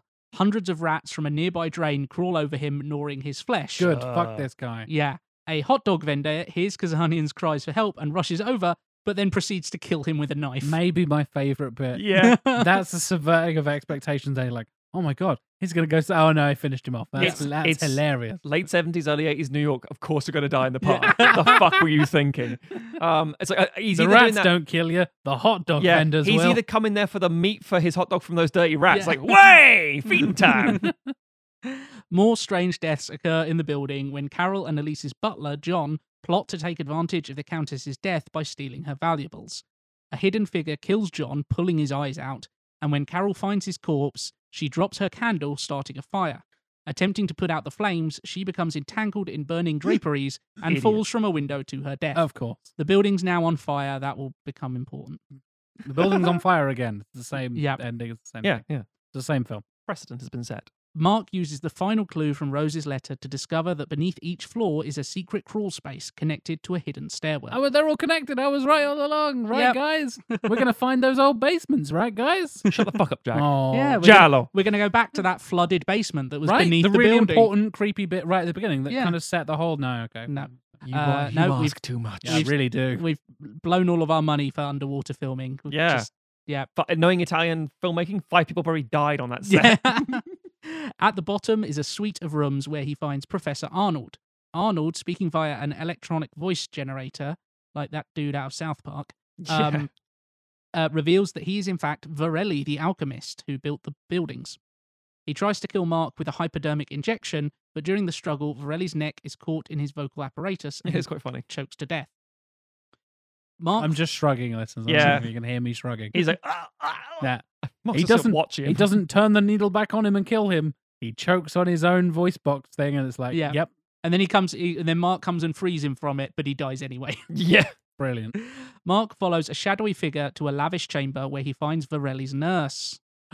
Laughing Those maniacally, fucking she nurses. reveals to him that she is Mater Tenebrarum. Yeah. She vanishes, but reemerges through a mirror as death personified. That was quite cool. Mm. I do like the disappearing into a mirror kind of Yeah. vibe. That's quite cool. The fact that it turns around and he's not there is cool. And she looks like the reflection is quite cool. and- Genuine creepy, like, oh, that's quite Yeah, yeah, unsettling. Mirrors always do that quite well, I think. Yeah, yeah. The classic thing of like, you see the thing in the mirror behind you and then it's not there, or you move and then your mirror version Has a doesn't delay, move or yeah. has a delay or something creepy. Mm. Mirrors in horror films are always creepy. yeah, yeah, I unsettling. recommend Oculus. Oh, That's a- Oculus is yeah, yeah, great. there we Yeah, go. yeah, Mirror Oculus is good.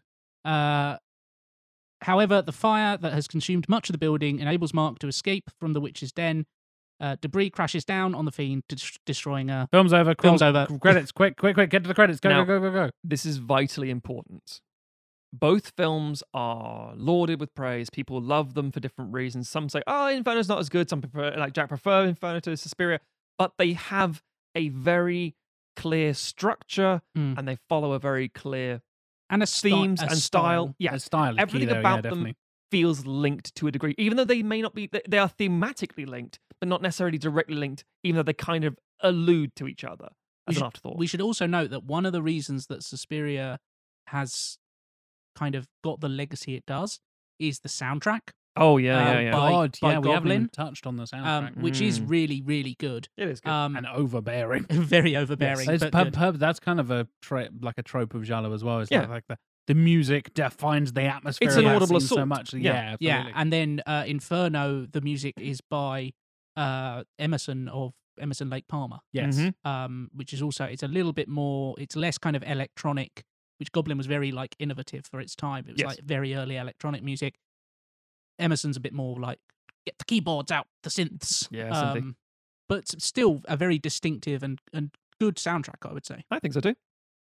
Not so much for Mother of Tears. Everything is not so much for Mother of Tears. Mother of Tears has almost no redeeming qualities. Should we jump forward 27 years into the distant future of 2007? My God, we're all alive now. So if you're confused and think like, God, this is real like a bunch of nonsense, you ain't seen nothing or heard. Yeah. You ain't heard nothing yet, listeners. I'm gonna. Well, I mean, I would say Mother of Tears has a much more conventional structure in a lot Oh, of yeah. ways. Oh, It's yeah. just shit. yeah. So just to give a bit of By background nonsense, here, I meant crap. Yeah, not Argento- confusing. was fascinated with a handful of things about this sort of triangle link between this sort of location between Germany, Switzerland, and Italy. This sort of like this triangle here is like this cursed land. And he had this whole thing about Thomas de Quincey. You know, Thomas de Quincey is an English 18th century writer, fucking drug-addled weirdo. I think one of the most famous books he wrote was Confessions of an English Opium Eater. We just got high and went in the street. And what the fuck's going to happen? And he did this thing about the Suspirium de What the fuck is it called? Suspiria de Profundis. And it's like basically the three mothers thing. He talks about the different fates and blah, blah, blah. And this is where this comes from. And Argento found it fascinating as a concept. And that really comes out in Inferno. The lore comes out in Inferno. Yeah, because it's not mentioned really at all in Suspiria. It's not really Suspiria. part of it. Yeah, it almost feels like it's an afterthought, but it's not. It's actually cleverly done as an afterthought. Like, oh, it ties it. Oh, I see. And it doesn't do it too intrusively that underwrites anything in Suspiria. If anything, it elevates Suspiria, which is quite nice. Even though for some people, Suspiria was already there. Yeah. Anyway.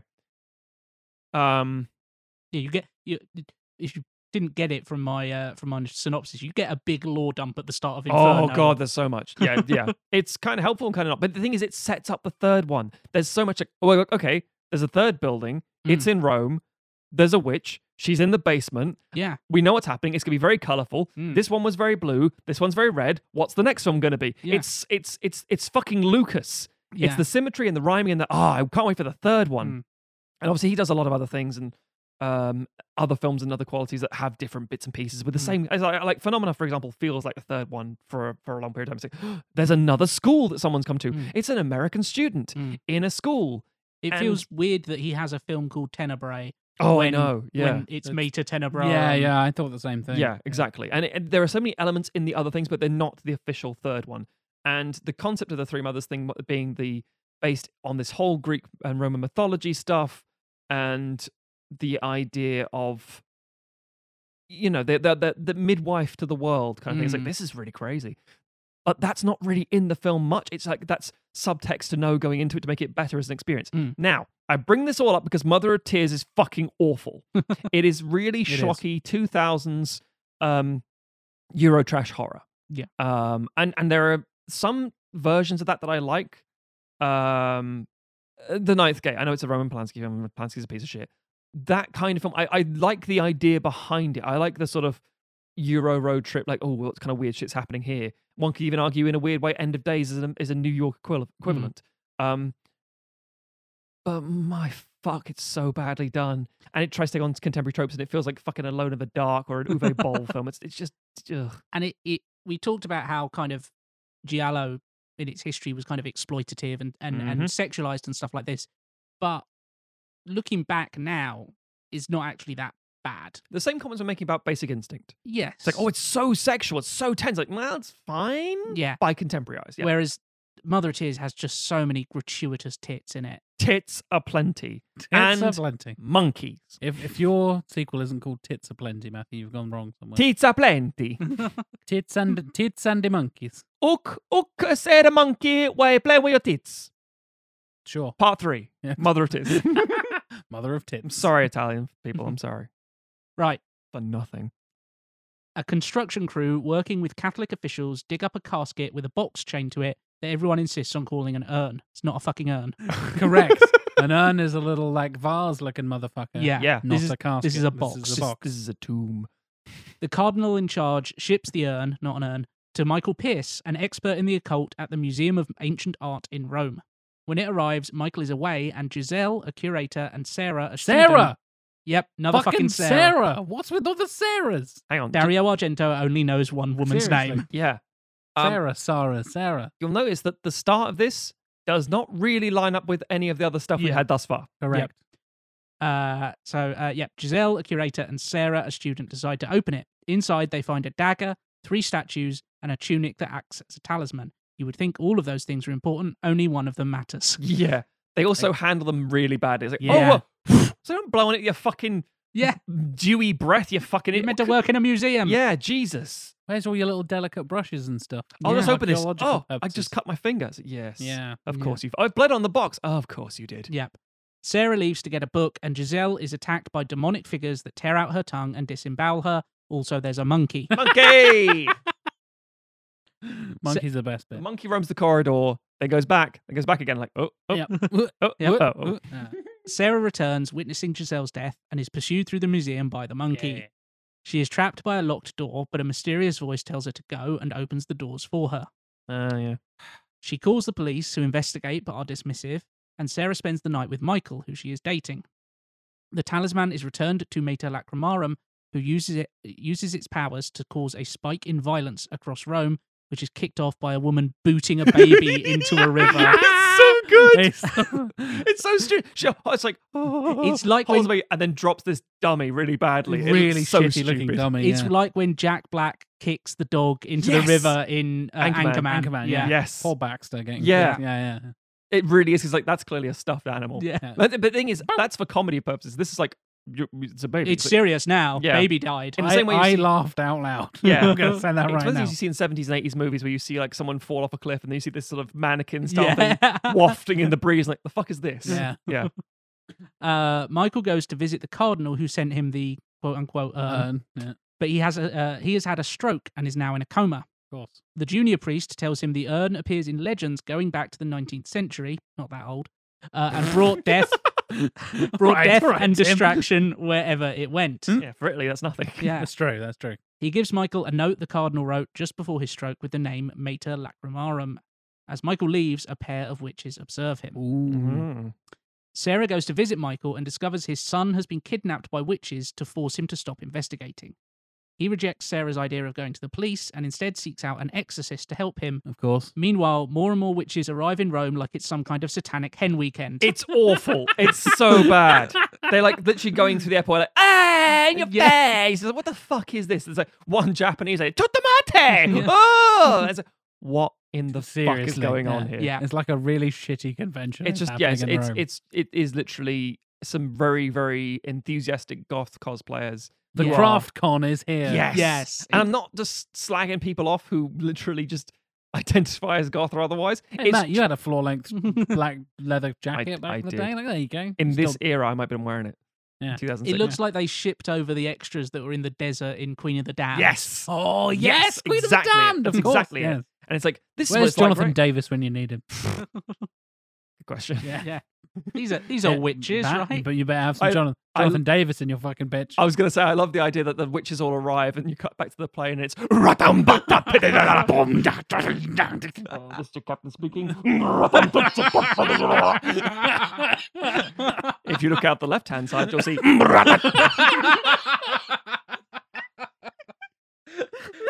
and later we'll be serving twist. Thank you for flying Corn Airlines. As Sarah researches the occult, Michael calls her asking for help. Searching for him, she goes to a train station where she is pursued by both witches and the police who have been tailing her. Yeah. The disembodied voice returns, instructing Sarah on how to make herself magically invisible, and she evades the police. Yep. Hanging out in a bookstore. Press up against the wall and go, ooh. Yeah. After boarding a train, she is cornered by a witch but manages to kill her by slamming her head in the disabled toilet. Yep. The Japanese one, isn't it? I think It is. It is. That face is so fucking fake as well. Yeah. It's like you're trying to close a toilet door. Broken half the time. Or British trains, anyway. Sarah travels to the exorcist's home where she meets Marta, who explains she was a friend of Sarah's mother. Sarah's mother was a white witch and is the voice that has been guiding her. When Sarah was young, her mother dared to challenge Mater Suspiriorum, and as a result, both of Sarah's parents were killed in a car crash caused by the witch. And we get a little Suspiria shout-out here, Susie Bannion gets mentioned. Yes. The exorcist explains that while the other two Maters are dead, opening the urn has restored the Mother of Tears' powers, and she is trying to usher in a new age of magic. Just undoing the whole thing that we talked about before, as you mentioned, the whole like, oh yeah, you kill one and then they all their followers get destroyed, and that weakens the sisters are tied together. The three mothers, oh yeah, they're all, and then she's like, oh, we opened a coffin and she's more powerful than ever. Yep. Then what's the point in the She got her magic shirt back. Yeah. Seriously, yeah. It's the like power of titties covered up. Oh God, yeah. The priest, we should say, the exorcist / priest here, played by the peerless Udo Kier. His whispering German voice. Yes. Hey, do you want a guy to give you bad vibes? Udo Kier's here. Hey, is Werner Herzog available? No. I am free. Yeah, we'll do other creepy whispery How German. free are you? I've just done filming a Korn video called Make Me Bad. Good. You will fit in well. You're hired, sir. Yeah. Thank you. Hey, everyone. Is everyone here for the Korn music video? Or you have a mother. Both? Excellent. Perfect. You'll fit in nicely. Yeah. Left, right, center? Center, fine. Okay, there you go. Yeah, center merges to both. That's fine. The priest goes to fetch a book, but is killed by one of his patients, who has also eaten her baby. Oh, yeah. Sarah and Marta flee back to the city, where Sarah finds evil forces waiting for her at her apartment. And Hello. the door does a funny thing, and then she just goes like, fuck that. Yeah. The one sensible decision anyone makes in any of these films. Yeah. Screw that. She reunites with Marta, who teaches her how to use magic to contact her mother. You're a wizard, Harry. That night, the monkey Hey! is back, enters Marta's apartment, bringing more goons who kill Marta and her partner. Climbs down a rope, doesn't it? I think it does. Yeah. We also get a Fucking monkeys. gratuitous Like a lesbian SWAT monkey. sex scene in here. We do, yeah. You've got to have gratuitous sex scenes, Yeah. Matthew. What? You've got to have Jarlo? Yeah, gratuitous sex in your This is going to be the pitch, right? cleanest Jarlo. I'm not horny Tim. Oh, no. Or am I? Oh. Sarah flees, guided by her mother's spirit, until she spots Michael, who takes her back to his apartment. He tells her that he thinks his son has been killed, but is acting oddly. She realizes that he has also been murdered and reanimated by the Mother of Tears to attack her. She sets him on fire and flees, but he follows until her mother's spirit appears for a final time, dragging both of them to hell. Fucking awful. What the Yes. fuck is going on here? Cuddled by a ghost. Yeah, Yes. terrible Yeah. special effects. It looks like dog the shit. worst. Yeah. Classic 2000s, we can fix it with CGI. No, you can't. Seriously, Yeah. yeah. Sarah locates an alchemist Ah. mentioned by both Marta and her mother. After testing her to see if her intentions are good, he provides her with a copy of The Three Mothers. Returning to Rome, she tracks a group of witches to Mater Lacrimarum's home. Didn't really need the book, just needed to follow the Goths wandering about. Yep. Yeah. And she encounters Detective Marchi, one of the policemen who has been tracking her. The pair descend into the catacombs beneath the house, but get separated and Marchi is captured. Of course. Marchi is brought before the Mother of Tears and her cannibalistic followers, who have also captured the alchemist and his assistant. A lot of booby stuff going A on. lot of boobs, a lot of transgressive sexual things. Dirty going on. Italians. Ladies It's like a kissing other fucking- ladies. It's like a fucking Zion rave down there. I was just about to make the same comparison. Fucking hell. It's like fucking Zion. It is. Big sex rave. Yep. It's the end of the world. It's Big like sex that, rave. but with blood instead of mud. So it's Zion meets the club in Blade. Yes, Yeah, exactly. shit. It's the vampire blood, yeah. Yeah. Yeah. But on a budget of like 15 quid. 15 euros. Sorry, Yeah. yes, euros. Yeah. Sorry. 18 euros, not 15 pounds. Yes. And yet somehow paid in lira. Yeah. Sarah observes as Marchi is stabbed with a spear, and the monkey alerts the witches to her presence. Fucking Goddamn monkey. Fucking monkey. She is brought before Mater Lacrimarum, but uses the spear to tear off the talisman and throw it into a fire. We see boobies. We see boobs. Yeah. She takes you see the talisman like shirt going on in slow motion as it pans down the naked Yeah. body, and then you see it whipped off. She goes, "Oh no! Ah. Don't look at me!" And it's like, what the fuck is going on here? This causes the mansion to collapse, and the Mother of Tears is impaled on one of the spires. It looks stupid. It looks really dumb. Yep. The catacombs begin to collapse, killing the other witches, and Sarah also almost drowns in weird, like, porridge oat shit. I don't know what the Yeah. fuck it's meant to be. Kind of mulchy skull crap. Yeah. Bone, Yeah. mulch. Mulchy It's like they skull got. It's like they got to the end of the film and were like, "Oh, we haven't drenched Asia Argento in anything yet, so let's just like." Well, I know she's effectively finished the film, but let's just dump a Dunk her bunch in of it. weird stuff on her. They have the same said thing. her dad. Yes. Oh, yeah. We'll get to that in a second. They have the same thing in Phenomena, where she's pushed into this literally just this quagmire in a of house. stuff. It's like what is Mm. that? It's like, or just putrid flesh, mulch. It's like, in the way that when you boil, flesh, it becomes soap. Yeah, that's sort of like acidic. Never say that sentence again on a recording, Matthew. You will be on a list somewhere. I'm probably on You have multiple lists. Plenty of lists. Yeah, but the point is, most amazing podcaster. In this No. chair. Maybe. Even then. No, but the idea is it's just the decomposing mulch of human flesh. It's like it's Yeah. just meant to be putrid, maggots and whatever. Yeah. But it's just so innocuously anything. It that it's just looks like porridge. that's the problem. It Yeah. becomes like, oh, but it doesn't look like anything specific, so I'm just going to go. Oh, ready brick. Nice. Go- Yeah. Oh. That makes it glow in the dark. She almost drowns, but is saved by Marchi, who's not He's fine now. He's fine now. He was stabbed. He was definitely like mortally wounded. Like 5 I minutes think ago, right, guys? it's meant to be that her magic has healed him, but it never actually shows They that never. happening. Yeah, they never addressed that. All right, Ray. Oh God. Star Wars. The pair escape to the surface and laugh in relief at having survived. End. Rain. End. Laughing. Yeah. But the difference is they're laughing. They don't laugh in the other two films. I was gonna say, at least we get a moment with the protagonists at the end, I guess. Whereas this would have been like, and the escape end credits would have been the other two. But yeah. I'm not complimenting the ending. No, of this no, movie I get it. because this movie's a big piece of shit. I think nothing about this film feels really linked tangentially in terms of the visual style, the cinematography, the audio treatment, the score, even the beats of the story. You have to be told these three are linked. Yeah, and they do that with the fucking book over and over and over again. Like, see, linked to the other movies. There's 3 of them, 3 witches, 3 mothers. Here's the book, the 3 mothers. And as we just talked about, doesn't fucking matter. Book doesn't tell them anything. All the people that read the book end up in the wrong place. Follow the fucking corn festival. Go and follow the fucking goths. Follow the leader, if you will. Follow the leader, exactly. That's an album by Korn. Yeah.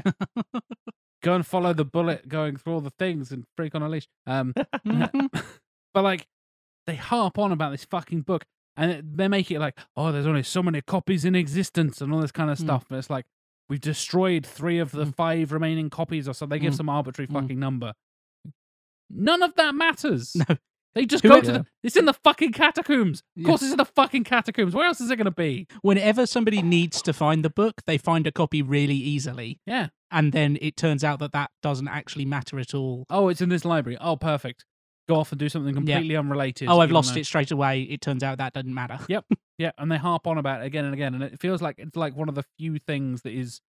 It's almost like Argento is going, remember I did films that people liked 25, 30, 40 years ago? Like, don't forget, I used to do cool things in the 70s and 80s, and you don't remember? Well, I'm going to remind you again. Well, here's my naked daughter. And again, here's my naked daughter. I'm going to remind you again.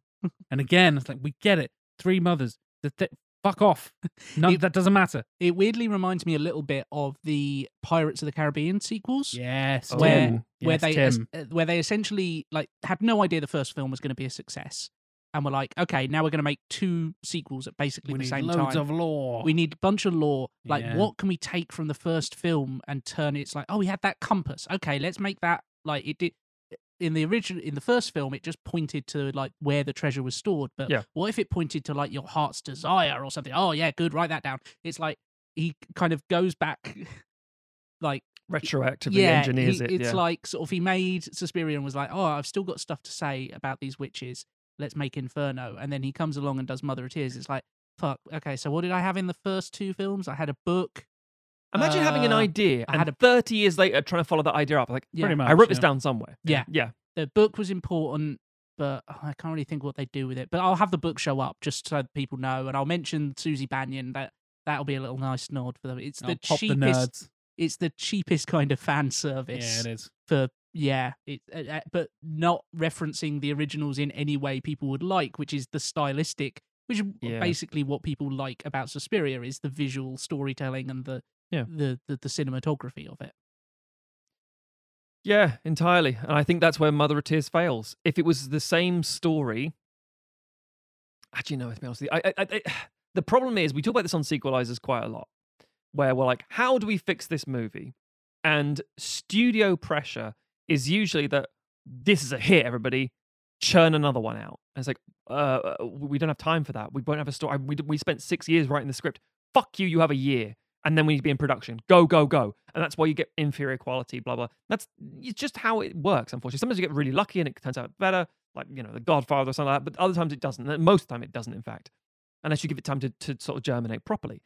Now, this specific story, even if you transposed it back to the past, like say you did it in the mid-80s, it still doesn't work. No. It doesn't feel like it's connected. Visually, you could change it up, but it's so stylistically different in how it's telling its narrative. I mean, obviously, you would have the very graphic, visceral death sequences being very different anyway. Yeah. That's like, I bring up Phenomena a lot now because, again, that feels tangentially like a third one. Tenebrae, kind of same thing. They feel like they're linked because they're these... not just giallo films in general, but like, oh no, I can see, in the same way that if we take a director like, for argument's sake, fucking Tarantino, because he's got very stylistic movies. There are like clusters. There are like, he does his crime things where he's got Reservoir Dogs and Jackie Brown and Pulp Fiction and stuff. And it's like, yeah, sure. Then he does his sort of grindhousey schlock stuff with Kill Bill and Death Proof and things. Yeah, okay, fine. What's next? Then he does his alternate history Vengeance Tales with, Inglourious Basterds and Django and Once Upon a Time in Hollywood. It's like, yeah, they have, going through clusters and styles of things. It's weird to think he's going to go back and do like a crime one again. You're like, yeah, he could, I guess. But it's like when you move on as a creative, you do that sort of stuff. But to just chuck one in the middle there might feel a little out of place. It wouldn't feel a bit unusual. And that's kind of the thing with Argento. He's like, he's the most obvious choice to do this movie, but the story he's told and the time he chose to tell it are baffling. And it's often a common thing we do in sequelizers, right? Like, bring back the original creator. We'll do it 20 years later, gap. And there's the characters that come back, and it's the character's son or whatever the fuck. It's the anniversary of this. It'll work perfectly. The legacy and all that kind of stuff. Classic kind of stuff that happens in sequels, happens in our pitches.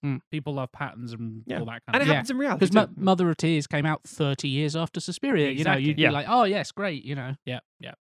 And it's got enough legacy behind it that it would work, in theory. I think it's worth pointing out, like, we mentioned how so much of Suspiria happens in a single building. And is about the atmosphere of that building. And then Inferno splits itself between a few different locations, but is kind of, at the end of the day, it's still all about a single building. Which in a haunted house. Yeah. And Mother of Tears has none of that. It's like a fucking Dan Brown book. Really it's like is. Let's roam around Rome. Which again was popular at the time. Yeah, and doesn't get to the fucking witch's building, which is now a ruin, and so that all it has is catacombs until like the final 10 minutes of the film. Yeah, pretty much. It takes all the core ideas of what these things have. It lays out a plot and a plan that tells you everything. And we do this on sequelizers all the time, where we highlight the rules have been established, and the third, fourth, whatever installment it is. Sometimes subverting them can be the most, a panacea. It can be like a really healing thing. Oh, thank Christ, that feels fresh. Yeah. You've elevated this now. I like what came before, but I love this because it's different. Whereas in this case, it's like, no, you told me what to expect, and I didn't get it. And that's just, for lack of another word, very bad. Yeah. And it's like, again, if you take other heavy genre pieces, like, for argument's sake, let's say A Fistful of Dollars for a few dollars more, The Good, the Bad, and the Ugly. A similar sort of trilogy. Kind of yes, kind of no. Are they the same characters? Are they not? It's allegedly yes and no, but it doesn't matter. The point is, they don't follow the same plot, but they follow the same themes. They're presented the same way. Obviously, there's similar characters and actors and all that sort of stuff as well, obviously. But they feel linked. And Inferno and Suspiria feel linked. Yeah, they absolutely. feel very similar. They feel intentional. Mother of Tears feels like someone else has got their hands on the property. Yeah, it doesn't feel like Argento. Nope. Like as limited awareness of his like work as I have, like if you'd have told me that was the same filmmaker, I'd be like, no, you're shitting me. Yeah. Like, there's nothing that connects Inferno and Suspiria to Mother of Tears. It's like it feels like it's been given to some cheapo Euro director like knockoff thing. Oh yeah. To make 30 years later, and it's like, yes, it was, but the cheapo Euro knockoff director happened to be the same person who made the originals. Yeah, pretty much. Which again, we've seen time and again with like, we got the original team, the original crew back. It's like, oh fuck, they've learned.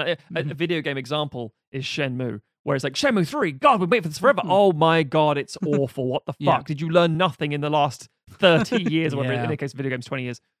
Which we should very quickly touch upon another thing, just before we go into fixing this movie. The remake of Suspiria. Yeah, we need to talk about that, for sure. So, the reason we need to bring it up is because, again, that's another example of a film that does not adhere to giallo in the same way. It's pitching to a contemporary audience, and it is very bisected in its opinion from critics and fans of how it's been received.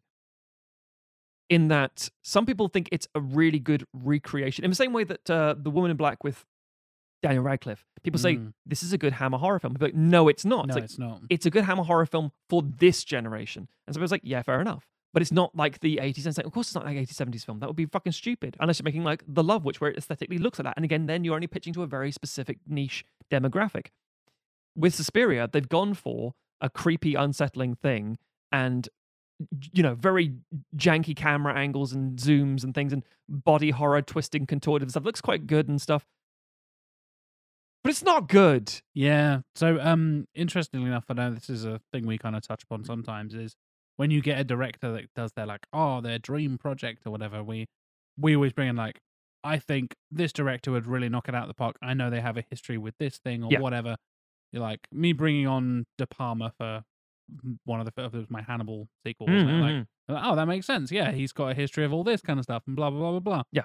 Luca Guadagnino, who directed the remake of Suspiria, basically spent, from what I understand, his entire career going, God, I'd really love to remake Suspiria. Yeah. I'd love I'm so influenced by, and him being Italian himself, and obviously growing up around that sort of time and making films throughout the 90s and all that stuff.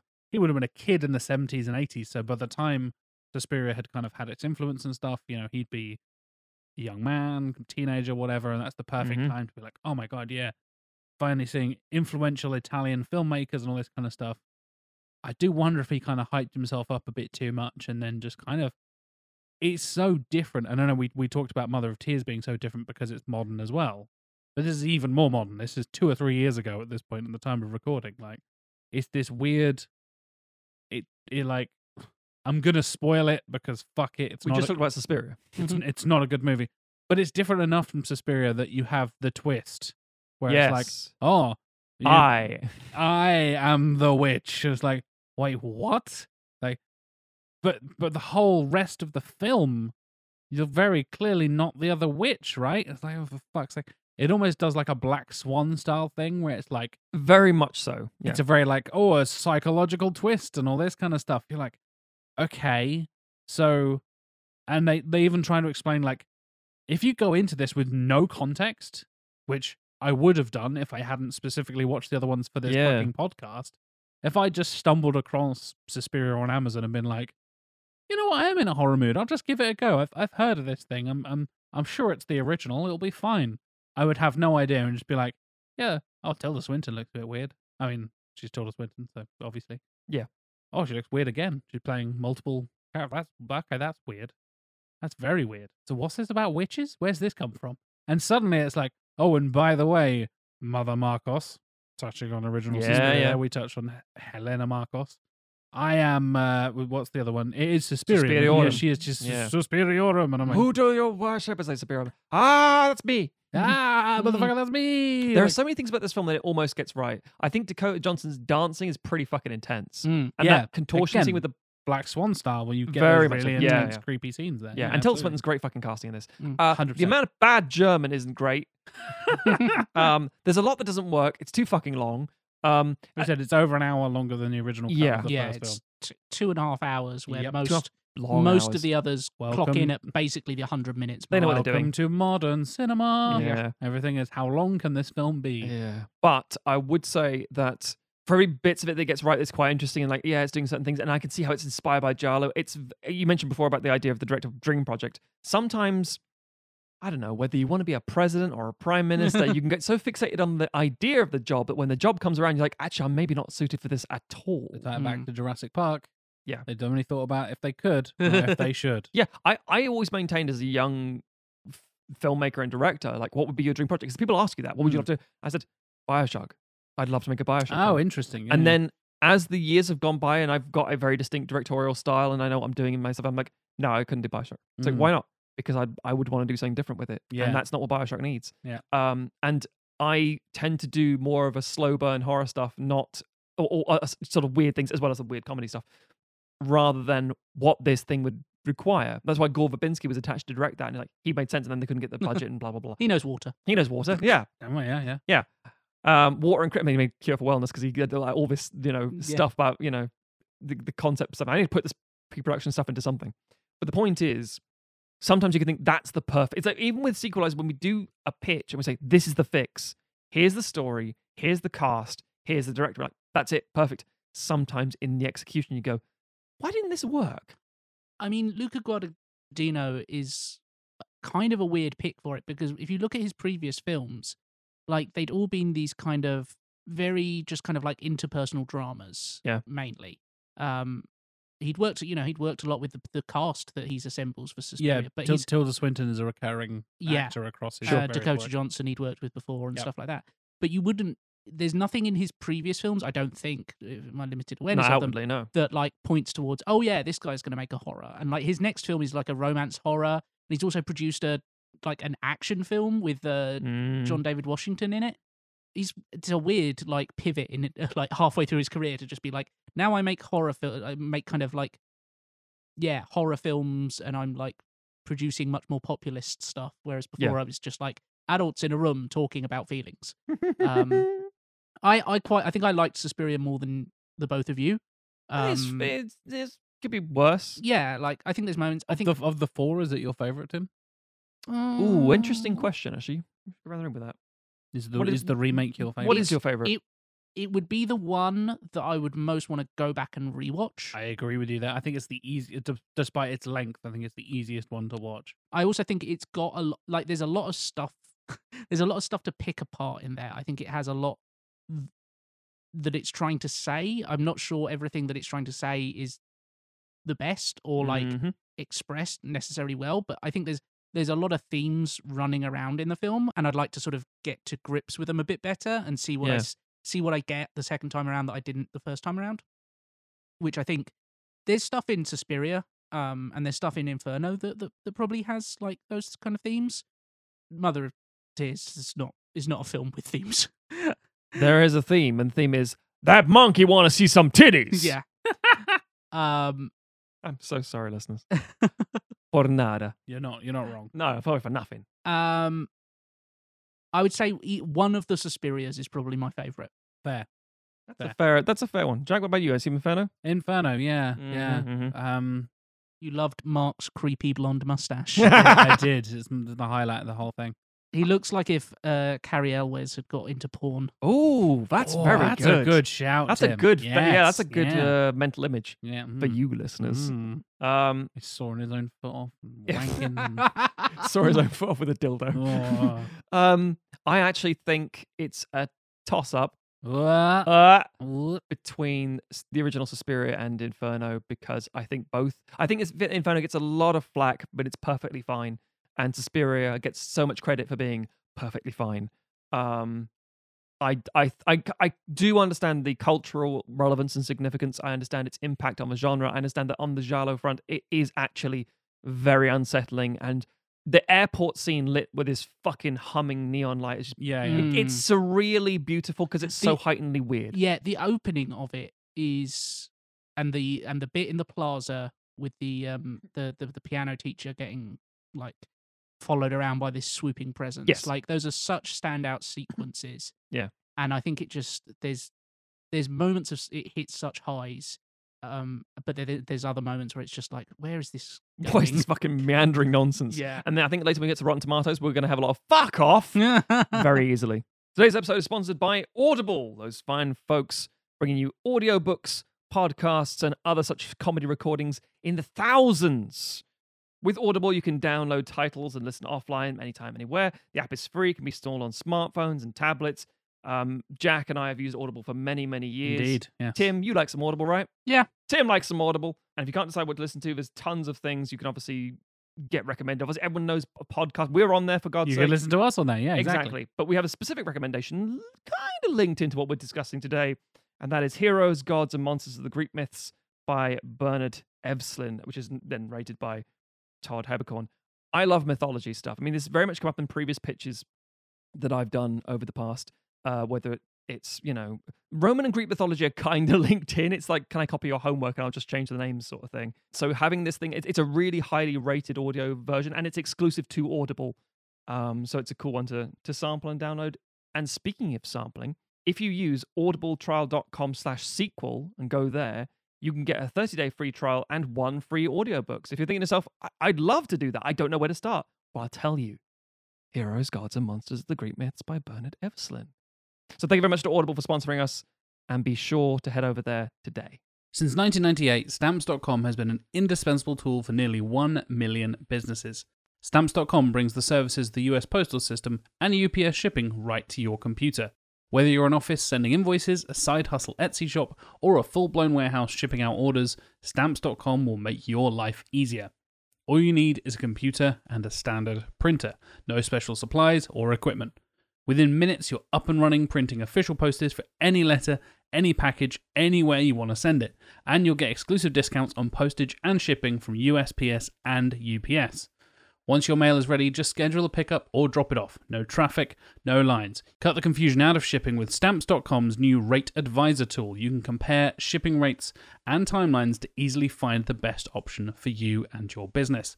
Save time and money with Stamps.com. There's no risk, and with our promo code POD, you get a special offer that includes a 4-week trial plus free postage and a digital scale.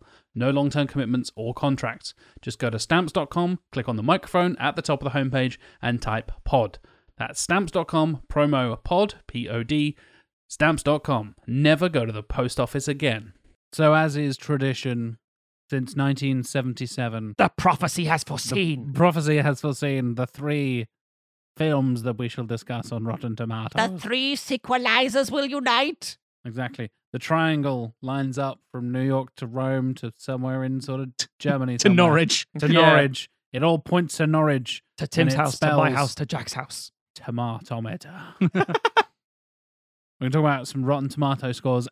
If you're new to the show, if you're new to Rotten Tomatoes, that is the positive reviews, and they define that as 6 out of 10, 60%, 3 out of 5, all that good stuff. The percentage we will be discussing is from critics, and there's also some audience scores as well, and that is the percentage of positive reviews as counted and collected by the fine folks at Rotten Tomatoes. At time of recording, sometimes they change, especially with the older films. They do like dig back and discover an old review that will get added on and archived and all that kind of stuff.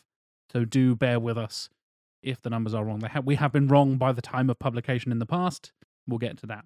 We've talked about the 3 mothers. We're going to talk about 4 films because I'm going to include the remake in this motherfucker. Fair enough. Mm-hmm. So let's start all the way back in 1977. The Tomatometer score for Suspiria. Any ideas? Matthew, you got your arm up. You're ready to go. I was supposed to slap you. Okay. I'm going to jump right in here. I'm going to play the game, Tim. Mm-hmm. Sometimes I'm like, well, maybe this. I feel it's this. Fuck that. I'm going to go with how everyone's been talking about these movies for, the last 20 years of me understanding what these movies are. So when I'm going to punch out these numbers, these aren't my instinctive feelings. It's me wanting to win. Okay. So. Matt's not playing around. Matt's coming for blood. Ah. Come heavy or not at all. Giallo. Coming for monkey blood and tits. Monkey tit blood. Come on. Monkey tit blood. Okay. Suspiria. Okay. 97. Damn. It's a classic. Tim. I think it's going to be lower than that. Okay. How dare you? I think there's going to be a mix of reviews at the time that were like, Italian filth. And people like us who were just like, eh. I'm going to say sexy 69%. Oh, nice. Wow, Tim, you were not kidding. That's a drop. Nice. I actually think it probably is about that. Well, We'll go 3 years into the future. Oh my God. Inferno, 1980. Matthew Stogden, to you first. I'm going to say people say, it was this good Suspiria, therefore it's a piece of shit. I'm going to go with Tim's sexy 69. 69, dude. For both of you. Tim. I'm going to drop down a little as well. I bet you are, you naughty boy. Drop down from my 69. Yay. Slink onto the floor. I'm going to say 60. A flat 60. Fair. Now for this big old piece of poop. 2007's Mother of Tears. 21. 20. Whoa, that's a big old My lucky number. That is the classic sequelizer's drop-off. That's a big old 48% drop-off from predicted by Mr. Stogden. Mr. Matum, do you agree? 16%. 16%. Ooh, Damn. Tim, I don't necessarily disagree. I think there's enough buggers like, well, actually, it's very much in the spirit of Giallo. Fuck off. 2018's remake / inspired by whatever the fuck you want to call it. Suspiria. I'm going to do a bullshit here. I'm going to do some bullshit. I'm going to say exactly 50% because I think that's going to be one of those really polarizing things. Like, it's actually a very interesting contemporary view on these things. I'm just like, this is some shit. Yeah, I feel like it probably did like split opinion. I think just the sheer like the quality of the performances, and it was right in the kind of middle of that like elevated horror wave. That's true. It was also in this weird time where it was like how is this getting released? And it's like, it's going straight to the no cinema. Okay, it's going to not Blu-ray either. Amazon's got it. Yeah. Yeah. It's an Amazon Amazon's studio got thing, it, right? yeah. Yeah. So they're gonna straight to streaming and Blu-ray. Oh, okay. Oh, it's only in some places. It was a very weird release. So yeah, I think the performances and I think the esteem associated with The Swinton caliber. That's what we're talking the about. Swinton and the Guadagnino, Yeah, that's fair. That's fair. I'm gonna say 63%. I was convinced him to say after all that 51. Go. 53%. So we'll start with the classic, of course. Suspiria. 1977. Matt, you are closer. Oh. It is in the 90%. Oh, fuck off. It's 93 for the original Holy Suspiria, shit! with an audience score 10% lower at 83%. Yeah, that 93 is very high. I was Mhm. expecting the audience score to be a lot fucking lower Mm. and come in with our kind of like modern eyes and be like, really? It's the self-selection bias again. It's It people is. the kind of people who are going to seek out Suspiria are the most likely the people who are going to There go, we go. yeah, that was fucking great. And even then, even more specific, the kind of people that watch the Spirit and think, yeah, I'll do a review on Rotten Tomatoes. Exactly. Yeah. Yes. Those motherfuckers. confirmation bias bullshit. Exactly. On to Inferno from 1980. Mm. You are both incredibly close. It is one of those Oh. split the Oh difference shit. type motherfuckers. And Tim, you are closer by 1 point. Oh, Because you went 60, you went 69. It's 64 on the Ah. tomatometer. So it's one I'm not- apiece so far. I'm not opposed to that 64. Yeah. And interestingly enough, the audience score, you absolutely nailed, Tim, is 60. Mm. So Interesting, the audiences are not feeling it as much. yeah, yeah. On to, of course, Mother of Tears. I think you're going to be not angry with this, but like, go on now. I feel like I'm going to be angry with this. Yeah, you are. You're closer, Matt, because it's higher than both of you. I'm going to be very angry with this, aren't I, Yeah. Jack? If you add both of yours together, No. that's still not high enough. No, fuck off. It is 48%. Get It in is 2% lower than Blade. Fuck off. I know I bring it up every time. No. Yeah, For like right, 4 right. seasons That at this point. That is Is that like correct. 3 or 4 below than the Mummy or some bullshit? Yes, like it's that. three- That it's- is yeah, it's some like- horseshit. Yeah. It's around the same kind of score as Who the Mummy. fuck is reviewing this? Yeah. I can dive into that if you like. To be fair, I all know the answer. It's going to be a bunch very of- niche horror decades. Going, Yeah, oh my how many God, it was how so many great. I love the monkey. reviews is that? Out So of yeah, I'll curiosity? read the number of reviews. For Suspiria, there's 59 reviews. Again, 70s movie. that's, Really yeah. low. But then this it's an older movie. 14 reviews for Inferno. That kind of makes sense. Okay. Yeah. 73 reviews for Mother of Tears. Fucking hell. And then we'll get to Suspiria, obviously, Yeah. the remake Yeah, in a sure, sec. of course, of course. That's the most, obviously, it's the most modern, Yeah. 330 reviews. Yeah, for well, yeah, Suspiria. sure. The audience score of Mother of Tears is lower, but still higher than both of yours at 27%. Bloody hell. So last of all, interestingly enough, the remake has exactly the same tomatometer and audience score. Isn't that interesting? Oh, what, I see to what you each- mean. Right, yes. No, yes. no, no. Yeah. Same score, but who's closer? So the critics and the Critics people and the audience agree, Okay. and both give it 65%, with Tim being closer with 63. Interesting. So you have both split the difference. You've Yeah. both got 2. Oh, yeah, So- that's solid. That's solid. That's a, we'll take that as Respect. Everybody Yeah. Mm, wins. Yeah, we'll go with the game nice respects version. game. Exactly. Isn't that interesting though? Mother of Tears Some is bullshit. 48%. That is Fuck that shit. That is not indicative of what. Because again, I know that again discussing with Josh beforehand. It's like, oh, should I go with Inferno or Mother? Just like Mother of Tears. Mm. I mean, again, those two. You know, if you do Suspiria, you don't really have a lot. I mean, okay, in the previous season, Tim had to fix not the Chronicles of Riddick, but Riddick, and it's like. You've kind of put me in a position where I have to go with Yeah. the established canon. If you just done Pitch Black, you'd be able to go in with. I'm not getting into the politics of that one, but that's the nature of a Patreon pick. Whereas with Inferno, it's like Suspiria doesn't have anything threadwise. It's put in secondarily almost, Mm. which is fine. You can go wherever you want with it. But because Inferno establishes so much, and yes, okay, it's not as good. Well, honestly, Jack, it's got enough going that it's fine.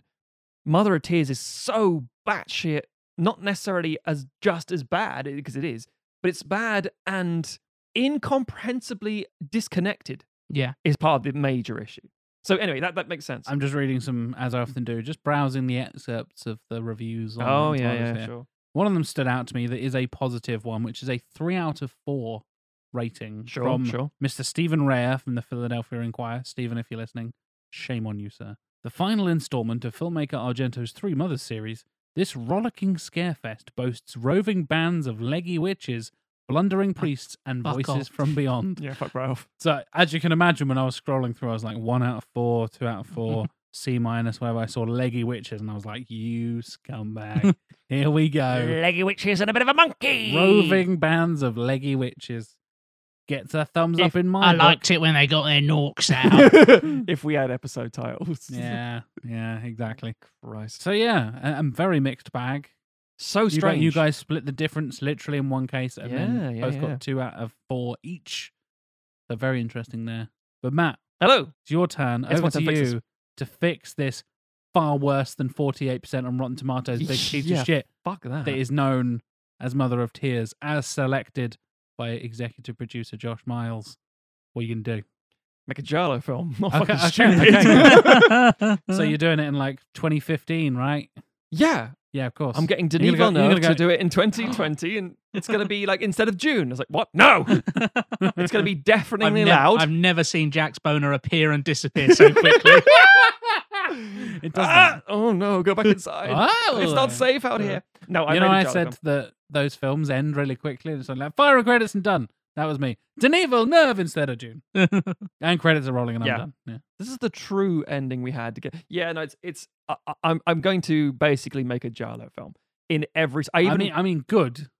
But that's But- not good because it's going to be schlock. And it's in the same way that Probably not to my taste, but good. I'm just giving myself far too much compliment before we even get to the fucking pitch. But in the same way that Tim was like, I've made a Basic Instinct film. You're like, yeah, you really have. Yeah. It's or me with like again, me with the National Treasure. This whole season, in fact, me and National's like that's a National Treasure movie. It's like yeah, it's like yeah. It's just enough stupid history. And you with your Time first Cop stuff. and Yeah. both Time Cop and the First Blood one. It's like Yeah. this is going to feel appropriate to what came before. Yep. We're not going to go That's a theme for all 4 of my pitches this season, funnily enough. Yeah. and yeah. wrestling. And wrestling. Sorry, yes, the theme Yeah. is also wrestling. I yeah. do go off the fucking chain in one of my pitches to come. This ain't it. This one's straightforward. Interesting. That's exciting. I'm going to piss off a lot of people with one of my pitches. Oh, here we go. Right. 1904. No, 19. No. One of the Had first me movies going for a ever second. produced. 1983. Right. So following the pattern 3 years later. Doing a Star Makes Wars. sense. Sure. Yeah. Oh, yeah. New Hope, Empire, Jedi. This is the Jedi. of the Yeah. witches. Yeah. Italian witches. I'm calling it. Can't wait for all those Ewoks to get their heads sliced off. I think they do eat humans. That was fairly well established. playing the They're helmets, playing they've the eaten helmets yeah. and shit, Yeah. right? Yeah. They've eaten the skulls out of them. Yeah. Yeah. Scoop out the brain. Out with the monkeys in with the Ewoks. Yeah, they were going to eat Han Solo and Luke Skywalker. Yeah. They're cooking them on a fire. Delicious. Yup. It's Yub Nub, isn't it? Fuck knows. Who It's Star knows? Wars, isn't it? They probably changed it 5 times. Anyway. So Yub Nub, I'm 1983. also not calling it the Mother of Tears I mean, good. because that's dumb. Yeah. It makes sense, but it's dumb. Yeah. I'm calling it the same pattern. Patterns and rhyming will be a thing for all of these movies. Unsurprisingly. Suspiria, Inferno, Lacrimosa. Okay. Makes sense. Yeah. Yeah. We've established about the whole mother's different names. Lacrimosa makes complete fucking Yeah. sense. Mhm. Director, one creepy-faced Dario Argento, one sickly little boy. It makes sense. Yeah. Can't As look- much as I'm it's not, his I'm weird not- plan. Yeah, I'm Yeah. not a fan of Argento, especially if you're doing it in 83. Yes. You can't pass Can't that over really. to someone else, Yeah. really. Yeah. Returning cast. Don't think a lot of them have been born yet, so none of them carbon fuckers is coming back. Oh, see, right, yeah. From yeah, the yeah, Mother I of see- I see Tears. what you mean, yeah. But yeah. also, no one's coming back from the other 2 films either. As in Again, Inferno that or makes Suspiria. Makes sense. yeah. Most people are dead at the end of these films. Yeah. So, right, okay. New cast. You may go, who? Giallo motherfuckers is who they are. Except for the first one. It's going to be a bunch of Italian names we don't recognize. And then, yeah. Probably, yeah. The first actor is, I'm taking a bit of a pinch here. He's only just finished and got into his first couple of acting gigs, so I'm Oh, getting him okay. nice and early. And that isn't necessarily an unusual thing. It's like, oh, you've done a bit of TV and stuff like that. Let's get you in an Italian movie for a little while, and then like, oh, make a name over here, and then go do other stuff. Mm. In the role of Arthur, Ian Glenn. Oh. Oh, okay. Yeah. He goes on to be in Gorillas in the Mist, Lara Croft Tomb Raider, Resident Evil Apocalypse, and people know him most as Khaleesi. He's in Game of Thrones yeah. as Sir Jorah Mormont, is it? Jorah Yeah. Mormont, Yeah. correct. Yep. In the role of Alicia, He's a big Scottish lad, isn't he? I think. Yeah, he's With a name like Ian Ian Glenn. Glenn, yeah. he doesn't really speak with a Scottish accent, but yeah. He does in real life. Yeah, but most of the time he's just like this. Yeah. so- He's Yeah. just doing his English. It's kind sort of thing, hello, yeah. But yes, that's what we're going with. Alicia is played by Veronica Lario, who's in Tenebrae, oddly enough, with Argento Right, stuff, right. and Sotto Sotto. Corinna, played by Serena Grandi, who's in Androphagus. Sorry. Jack, sorry. Anthropophagus, and The Adventures of Hercules, and Delirium, and other... Adventures of Hercules. Hercules. Amazing. Yeah. And again, I know, I'm sorry. Good point. It's the phone. I'm issues seeing it with the thing. Yeah, but good point. Holding it in front of the mic. No, I know. Weird, It's valid. Should I do that last bit again, do you think? No, fuck it. It's good. Yeah. You will be The role of Dr. Lindsay, because there's always a fucking weirdo doctor. creepy in these doctor. things. Yeah. Is he in some sort of like disability or something? Like, No. oh, good. Okay. No, I'm going to say no. Good. We're taking a stand. Thank you. It's 83. Come on. Lou Castel, who's in A Bullet for the General, Killer Nun, goes on being Treasure Island. In the role of Serena, which is my closest to Sarah and Zara and all the other bits and pieces, is Marina Sirtis. Oh, bloody hell! Yeah, who's in The Wicked Lady and Death Wish 3 and Star Fucking Trek Star Trek, Generations as yeah. Deanna Troi. Yeah. Cockney as fuck. Marina says it. I could not. When I first heard her real voice, I was Yeah. like, "What the shit?" I will speak with this soft Greek accent. Pain. I Yeah. I feel pain. Yeah. I feel no. he is now happy. It's like, I Fuck feel. Hello. I would like some eels. Hello, darling. How you feeling? get out of my pub. I'm gonna Get off my fuck- bridge. I'm gonna fuck his ship's canceller, mate. Riker, I'm a fucking do you one, mate. And she did. I'll rub that beard right off your face. With my thighs. Oh, we all would to a young Jonathan Frakes, let's be honest. Ah, The way he mounts those chairs. Oh. yeah. And finally, and most importantly, tourist at Colosseum. Ah, that integral role. Yep. It's vitally important. Yeah. Dario Nicolodi, who is Argento's favourite. wife. Ah, right. okay. Okay. And that she's makes in tons of his movies. Yeah, she's in yeah, both yeah. the other ones. And it's like, she's just been there, yeah. So that again, it's the, if I'm going to do this, there are certain things that have to appear. Titties. No, okay, right. So Better that's, to have his wife sexualized than his daughter sexualized, I suppose. I mean, is it? Yeah, considerably. I think it's all kind of wrong, but sure. Actually, no, it's much over his daughter. Yeah, cut That's that back. much worse. Than his daughter. What are you talking about? Yeah, sorry. I think just Italians is kind of weird. Right. No, but yeah, He's it's not Film, kidding. film kicks off with a bunga party. Oh, no. politics, eh? Yeah. So again, I'm making a Giallo film through and through, effectively, or at least trying to, and I'm also going to try and finish this little trilogy exactly the same as the other two. Finish Jack's it be angry how quickly it ends. Yep. But more importantly, I'm going to subvert expectations a bit, because you talked about where do you go when the horror gets to a certain point. Mm. And my subversion here is to do something a little different. I'm trying to think what else is happening in the horror landscape in the early 80s. Halloween came out in 78. All America's like in Yeah, slasher stuff. it's like and 5 you've years ago. started to get into Halloween, Friday the 13th, It's the era Just of before- the slasher type stuff, right? just before Nightmare on Elm Nightmare on Street kind Elm of stuff. Street, Yeah. yeah, So yeah, you're yeah. getting to slasher territory fairly on. But Cool. I think this could be interesting enough. Mm. So if we're nice and ready. Poised, ready. I'm on my leather, ready to go. Right. So the film opens with a title card, because pretentious Italian bullshit. Yep. In the beginning, there were 3 mothers, the same as there were 3 muses, 3 graces, 3 fates, and 3 furies. Man has always mistakenly called them by one terrifying name: Death. E. Valeri. Now, this is referencing obviously stuff from Greek Inferno. mythology and stuff. Yeah. Yeah. And Inferno. The evening sun sets over Rome and the city is washed in an amber light. Right, first things first. Orange and yellow is going to be a big part of this movie. Because Okay. again, big colours. Yeah. Mhm. So it's going to be very Michael Bay. Yeah, I guess we didn't particularly talk about that, but like Mother of Tears is just kind of like a modern-looking film-ish. Doesn't do 2000s, anything. Yeah. Looks Doesn't like do looks like a fucking episode of Stargate SG-1. It does. It does. And the same again, I know Guadagnino made the choice for the remake. They're like, oh, it's washed out. Like, he described it as wintry and bleak. And I'm like, Mm. sure, but like that's the polar opposite of the original movie, Yeah. dude. Like, Mm. what I mean, you- it's Until the end, and then it goes fucking. and then it goes deep mad. red. Yeah. I mean, 70s Germany, so, it kind of fits the aesthetic mood, as it yeah, were. Mm. yeah.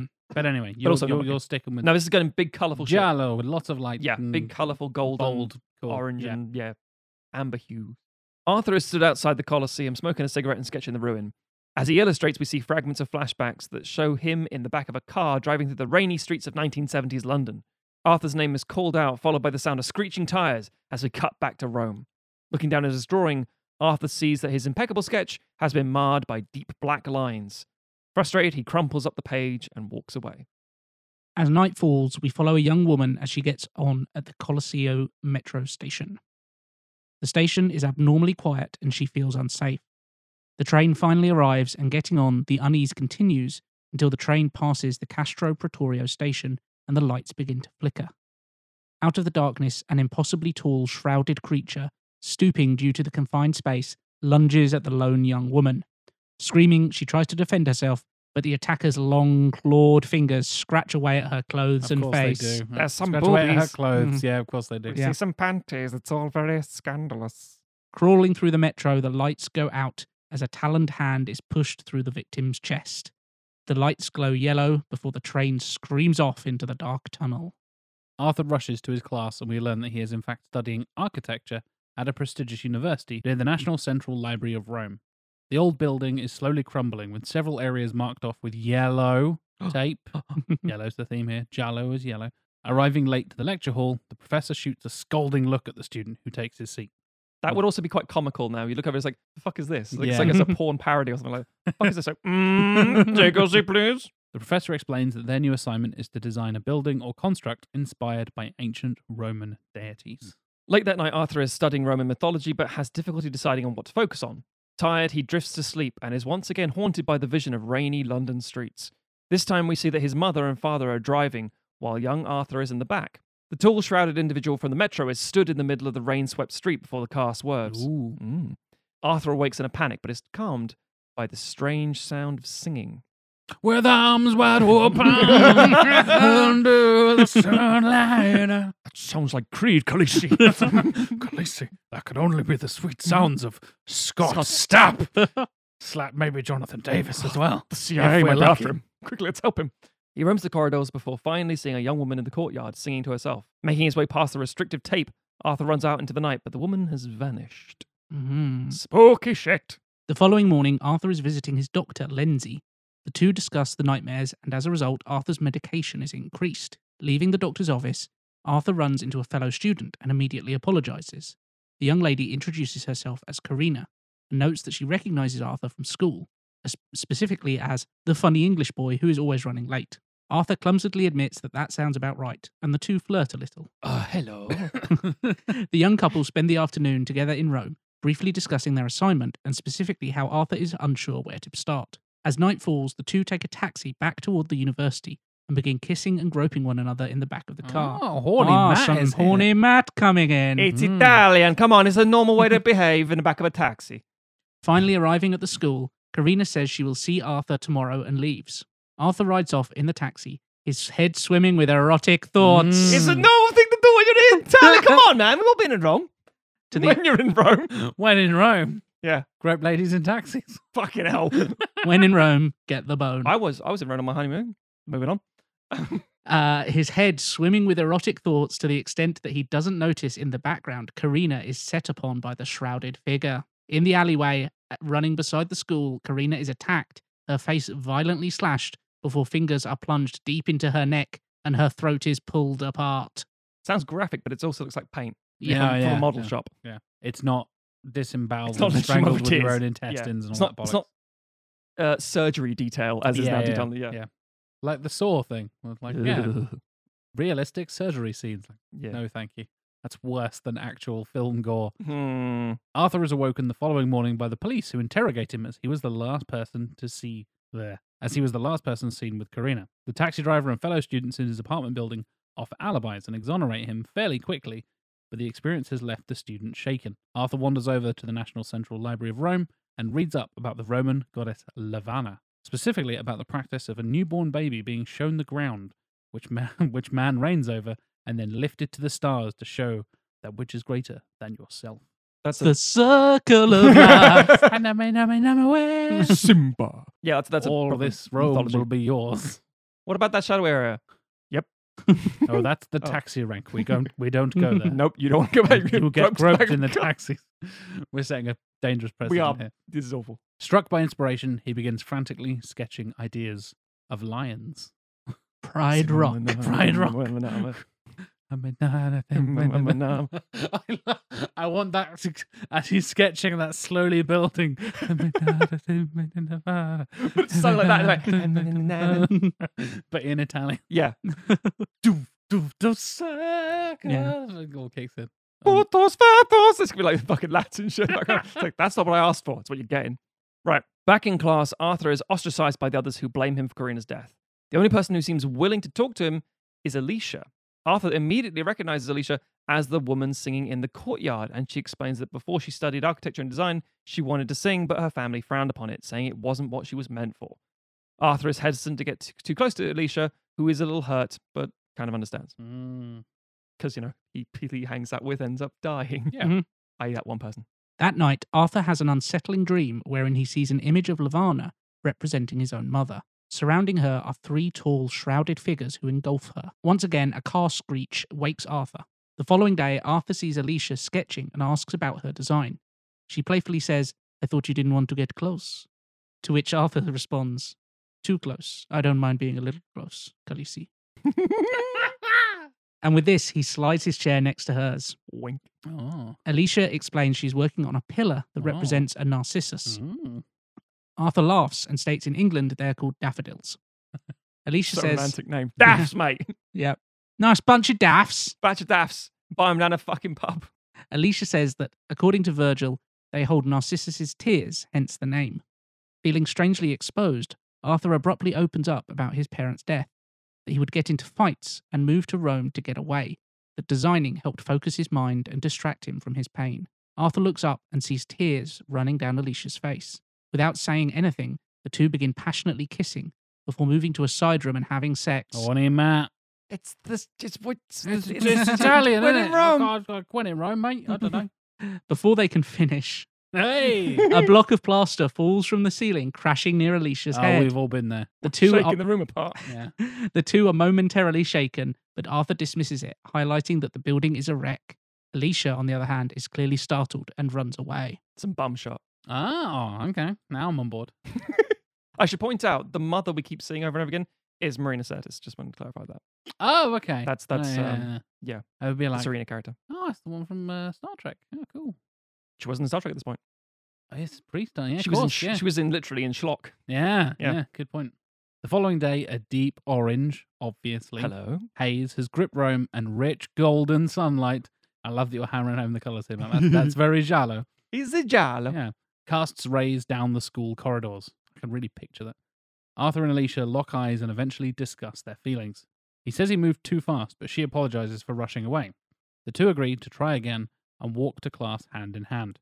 The professor, however, has suspended the lesson, as another student has died. What? It's Italy. Anyone would think this was some kind of horror film. Horror Yeah. movie. It's pretty horrific. We are treated to a flashback from a POV perspective of the tall, shrouded killer as it chases down another female student. As we discussed, welcome to Giallo. Giallo gonna giallo. Exactly. She struggles and reaches toward the camera before the long black hands reach out and the clawed thumbs are pressed slowly and deeply into her eyes. Another Game of Thrones reference. Yeah. As her cries ring out, we are snapped back to the present. The class all stare at Arthur and Alicia holding hands before the two leave the room. Scandalous. Mm. Fearing for Alicia's safety, Arthur says she needs to get away from him, but Alicia protests. The couple start a proper investigation and notice that all of the recent spate of deaths have taken place in and around the university. What? A cursed wreckage of a building? Oh my god. Fucking hell. And some cockney background. Fucking hell. Fucking hell. It's Marina Sirtis. Alicia suggests that the decaying building itself may in fact be haunted or have malicious intentions. Arthur dismisses this as fantasy, but eventually agrees to search the school's archives. Descending down into the basement, they learn that the building was constructed by an alchemist cum architect, E. Varelli, Ah, and read the same excerpts as detailed at the start of Inferno. makes sense. I was about to joke and say, one of the archives were in a basement, Matt, and then descending down into the basement. I was like, you motherfucker, you've done it. Hello. The book grows hotter, Mm. and Arthur drops it to the floor as it catches fire. Because the building's got to catch fire, mate. Oh, yeah, that's true. Yeah. The high, narrow corridor of files begins to shake and rattle before collapsing inward. Arthur and Alicia narrowly escape, but as one of the units falls down, it digs deep into his calf. Oof. With the cabinets crashing to the floor, a concealed door is revealed, and Alicia helps Arthur down inside. The two crash into a crypt. Of Of course they do. Witches, covens, and shit, right, guys? Yeah. All lit by candlelight, and Alicia dresses Arthur's wound. With her tongue, grabbing a candelabra. Arthur hobbles around looking at strange markings all over the walls, which glow in the amber candlelight. Again, sticking with the lighting thing. Yep. Arthur is struck, however, when he comes across a giant portrait atop an altar. the subject of which resembles Alicia. Fucking hell. At the foot of the frame, the inscription reads, Mater Lacrimarum. She's a mum. Dum, dum. He's like, You've got kids? turns out you're a MILF after all. Arthur questions it, turning back to Alicia, but an eerie calm washes over her face despite the steady stream of tears. For she is the mother of tears. Hence all the crying. For I am the mother of tears. I am always stubbing my toe. It brings the tears. This crypt is covered in Lego. It's extremely painful. And upturned plugs. Oh, Tim, too far. You know we said we need to push the horror? You took it. Yeah, you could have just said she bit down You into went a straight to Toblerone. fucking Hostel. You need to My chill, wide open. right? Fucking upturned plugs. Oh, my toes literally curled at the thought of that. Gargling glass. Alicia confesses that her sisters trapped her in a house of learning and she cannot leave. She had hoped that together they would find a way to release her soul, but that doesn't seem possible. Arthur doesn't understand, because of course he fucking doesn't. Saying she was attacked too, but Alicia explains that is simply the enchantment in the building. Any attempt made to leave results in her being dissuaded. Arthur asks about the deaths, and she admits that she cannot control it, as it is her nature. Overcome by emotion, Arthur says he doesn't care and will do anything it takes to save her. Alicia smiles softly, moved by the gesture, but admits that she can no more escape her destiny than she could this building. Arthur tries to free Alicia, but finds her impossible to move. She heavy. She ain't heavy. She's my mother. She thick. Smoke begins to roll in from the burning record room above. Goddamn fires. Fires, man. Everything's a fucking fire in these And movies. realizing Arthur would sacrifice himself, Alicia morphs into the towering cloaked figure, which causes Arthur to relive the events of his parents' death. Mirroring the actions he took as a child, Arthur covers his eyes as a cacophony of screams and screeches echo around him. The young man is hit by a blast of air and suddenly finds himself outside the university, now a towering blaze. It's on fucking fire. One might Shit's say on a fire. towering inferno. Oh, Tim. my God. Fire engines and police cars pull up as Arthur, shell-shocked, stumbles away. As he does, the camera pans down to reveal a lone daffodil blooming by the roadside. That's an ending, Matthew. You panned down and showed something else. I did. You didn't go, and the building's on fire and we're done. Go. What happened to Arthur? Don't know. Just done. Yeah. You actually had him. He stumbles away and then the daffodil. Yes. Which is an actual ending, unlike the first two. That's So I appreciate that. okay. That's fair. You said, oh no, Jack's going to be pissed off on my ending. You moved the camera, which is key. You did enough. You don't just hover on a bit of fire and then the credits roll. You actually True. went thematic, daffodils, etc. Narcissus, if you will. I shall. Penises. Yep, exactly.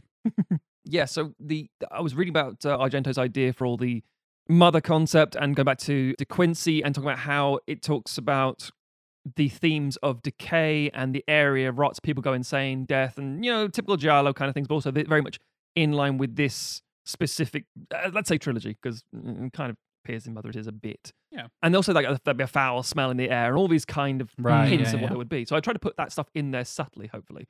Like with her crying randomly all the time, like fucking Johnny Depp and Crybaby.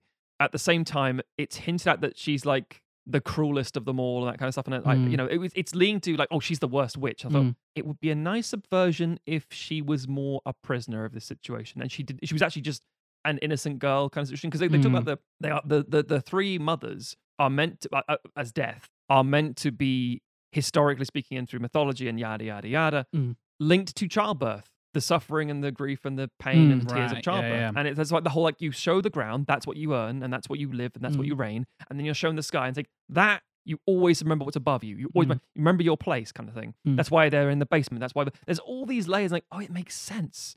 And the fire, the purifying, cleansing, But the problem is that Argento doesn't exactly convey that very well. So there'd be quite a bit of exposition in terms of libraries, research, architecture, building, structuring, blah, blah, blah, that would go into that sort of thing. I'm imagining a lot of Ian Glenn's mellifluous voiceover Oh, yeah. as he reads books. Almost guaranteed, yeah. And that's appropriate for the time period as well. Yeah, and the idea that she wouldn't be cruel. She would literally, she's still a fucking awful killer witch woman who's murdering women out of, like, hang on, sniffing around this guy, like, better off her.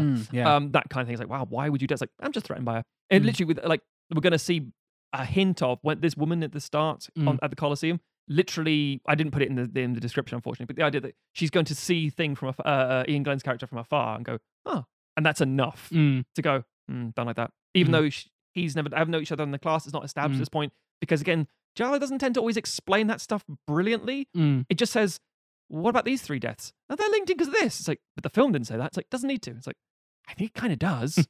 So, yes, that's what I've done with this one. Over to you guys. I liked it. I mean, I think it's a lot better and a lot more. Not enough monkeys. Yeah, could have done with a monkey. Lack of monkeys. Yeah, that's fair. It's a lot more in tone with Suspiria and Inferno. Yeah, 100%. I can definitely picture like the warm yellow glow and the Roman kind of architecture and all that kind of elements.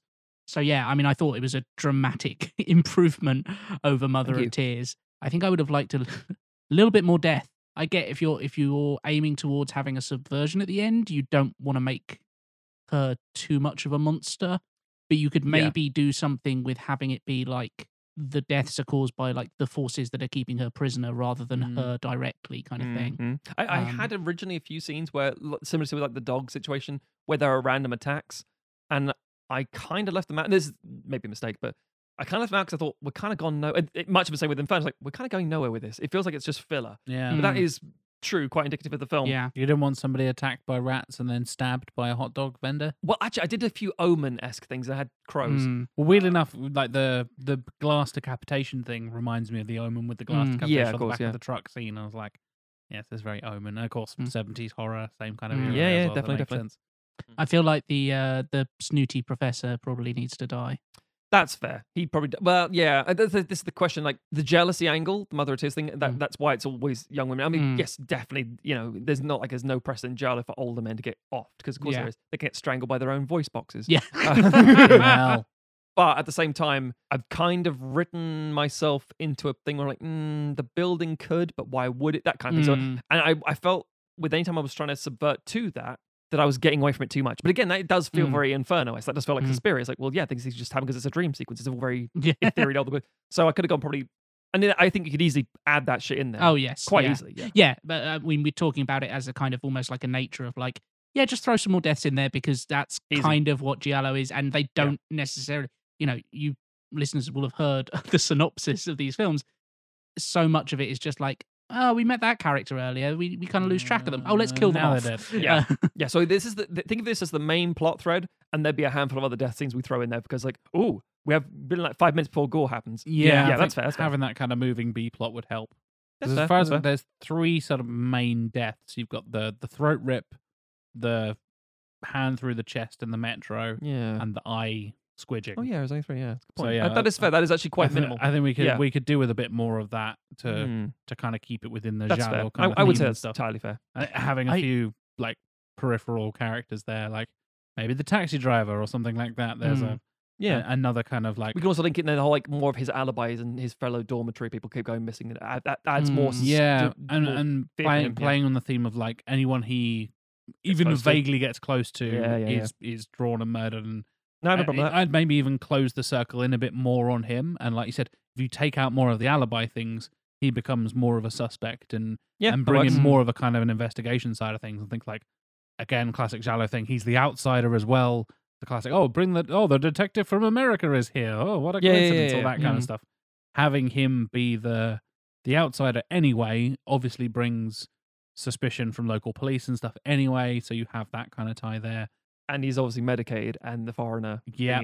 Oh, apparently he's used a doctor about something called mental health, which we don't agree with in 1983. He's been fighting all over. He's got a record of violence in history. Yeah, exactly. Yeah, I think to almost make Arthur not necessarily more of the bad guy, but make the audience. The audience can assume it might be him. Oh, maybe, he maybe has like a psychosis where he goes into like a different kind of personality and becomes a killer or something. Yeah, I think I've done the classic thing where I've alluded to it, and what I should have done was just been blunt like an idiot, like a child. we have to do this with the limits that we have with our pitches as well. Yeah, right? I mean, if you're writing a full script for this, you would have that in there. I'd say another 700 words, and I would have had all those ad bits, but that would have been a longer pitch. Exactly. But you're right. Obviously, I agree with you guys both. Yeah, I'd also kind of be tempted to kill Arthur at the end. Oh, if you're making what about Alicia, big sexy final Scottish girl? if you're making Alicia a tragic figure, as the building kills her, basically. Lacrimarum, and that she's trapped there, and it frustrates her attempts to escape. He represents a certain kind of escape to her, and so therefore he's a threat. He's to die. Therefore, it takes that from her as well. Yeah, I don't mind that. That's not so bad. I like that. I agree with you, Tim. Yeah, because also then the classic, the outside perspective, the police are like, well, he's clearly the killer. Job done. And it's kind of another subversion of like, who is the final girl? The witch. The witch is the final girl. Yeah, no, I like that, Tim. That's pretty solid. These are great suggestions. I'm happy to add them. I have a very important question. Oh shit! Do you have a composer / soundtrack in mind? I don't. That was the real problem. I genuinely thought, should I bring back one of the other ones? And I should go about things. And I thought to myself, no. And I did. I was listening to other scores. I mean, again, the one that did jump to mind. Weirdly enough, I have one that ties into Tim's previous pitch. Yeah, Mr. Moroder. I think he'd be in a. It's not a bad show. An electronic synthy kind of vibe that goes with the first two movies. He's got the kind of very European style to him, and we're aiming this, in Rome and all that kind of stuff. A very kind of European style to it. That's who my mind jumped to straight away. Yeah, my logic would be again Goblin, because more like just make it sound like the Phenomena soundtrack, because I think it's really, really cool. But again, I didn't want to just go, get that person back again. Yeah, but that feels kind of another idea. Off the back of The Exorcist 10 years earlier, get Mike Oldfield. Oh, that's not a bad idea. That's a good one. Yeah, Exorcist has been out for a while. That makes sense. Yeah, 73. Yeah, a decade at that point. Literally a decade. Yeah, so that's it's a good shout. I like it. Definitely like it. These are all good suggestions. These definitely improve my life done already. Yeah, I'm really happy with those. Yeah. Yeah, I think we're so much closer to what the third of this trilogy should have fucking been in the first place. Yeah. Adding these little tweaks is kind of doing that little extra bit of polish on the end there. Yeah, exactly. It's a script writing punch of like, I've written a plot. Can we make this more Giallo? And I was like, yeah, we'll punch it up in this way, because that's kind of how these things are made. Yeah, I know I say this often from my perspective. Like, this is my favorite bit when you guys come in and go like, but you could have done this. And I was like, oh, that's a really cool idea. Yeah, we could have done this. And how about this for the composer? Oh, yeah, of course, that's a brilliant idea. I think, you've laid such a solid foundation there, Matt, for what this film fucking should have been. Yeah. Like we said, 35 years ago rather than 35 years earlier, sorry, than the remake. And then what's that, like 24 years before the actual Mother of Tears. Yeah. Maybe we wouldn't get such a weird remake. Maybe we get something completely different and people would have a different perspective. I imagine we get a fourth one. Exactly. Yeah. You get into the kind of like butterfly effect that we sometimes talk about with sequelizers. Like, because you're moving this so far away in terms of the film itself and the era that you're releasing it. How does this then affect Argento's career going forward? How does it affect Ian Glenn's career? Horror, him being such an influential person in the late 70s going into the early 80s. Him making this film in 83 kind of might change the perspective of like, oh, he's completed his trilogy. This might be his magnum opus, like these three films as a package. What does Argento do now? And maybe he goes off and does something weird, different, unusual, something like that. Who knows, yeah. I'd be really intrigued to live in the sequelizers universe and see always the butterfly effect and the drop in the pool that is this thing and where we go from here. And also just from like sounds really stupid, like a marketing point of view, I can imagine in the 90s kind of thing, people coming back to this with a DVD box set of like, here's the Suspiria trilogy, here's the Three Mothers trilogy. Like, and it's a lot easier to go, here, watch these. They're they're all good, they're a bit out there, but red film, blue film, yellow film. Yeah. They've got one word titles. Everything's there. All the themes are there. They have a different. Each one flows a little differently, but it's the same. Yeah. Rather than going, oh, here's this one, and then here's a second one. The Three Mothers. It's like, where's the third one? Well, he didn't make the third one, and then he did, and it's remarkably different and a big pile of shit. Yeah. And that's the thing. I think, as Jack said, the two sides of it. One is the living in the alternate universe where we get to see these things and think, that could have had an impact. I mean, he probably would have just gone and made Phenomena with, Jennifer Connelly and Donald Pleasence, and again, a more American cast and just trying to make more of these. I think that one sets in Switzerland, for example. So, maybe he's gone and does that, and like, this guy goes hit after hit after hit. This is great. And equally, as I said, I really like the process where it's not about like the sort of ego mindset of like, no, my precious script, you can't change anything. It's like, no. All of us want to make the best we can out of these projects. And this is how, again, we don't talk about this very often. This is how films get made. Yeah. People bring scripts to the table and 10 eyes are on it and 10 hands are in it who are never really credited. Very, very rarely do you get the process from like start to end as one person. The script is written by this one screenwriter and it makes it to the director's hands, and they go, "Cool, I'm going to shoot this word for word, scene for scene." Unless you are Job the done. director, that very rarely happens. Yeah, unless you're doing it all by yourself and you are like the central creator from start to finish. You often get like, there's a classic example of like, you get the whole, I think it's called the Hollywood Blacklist or whatever it's called, like the list of those scripts that are like, this is going to be the next big thing. This is, this novel did really well. Somebody's written a thing, and you get all these original screenplays coming out and all that kind of stuff. I love this process we have now where we have the more kind of, to spin it into a TV term, the writer's room side of things, where we bounce ideas off and come up with all that sort of stuff. Hopefully you listeners also enjoy it as well. And I'd be very interested to hear your feedback and see what you think. I know we have some diehard Suspiria fans out there. Yeah. And like I said, the fact that we don't particularly like these 3 movies is an interesting kind of way, a different direction coming at it from somebody who is a diehard Argento fan, who is a diehard horror fan, looking at it in a different way. I wonder if they would see your version of Mother of Tears, Lacrimosa, as the... They might see it as something that doesn't feel Giallo enough. It could be like, it's a lot more fucking Giallo than what Mother of Tears. Jesus Christ. That's true. I mean, we always mention this when it's a Patreon pick. We are pitching to fix the best film the best way we can. I obviously want everyone to enjoy it, but there's always one person in the audience think, I hope they liked it. But we'll see. So let us know on Twitter and all that good stuff. Josh, I'm sure you will let us know on the Discord what you thought.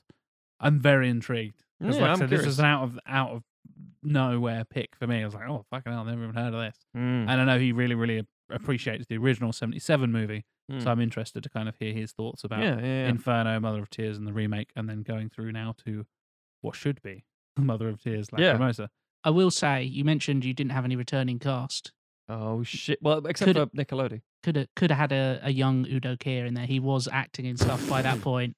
A little bit disappointed. All right, we'll say one other member, the star of the his classmates. His classmates, of the class, who is studying. I want to learn how to draw and create buildings. And oh fuck, a desk has swallowed me.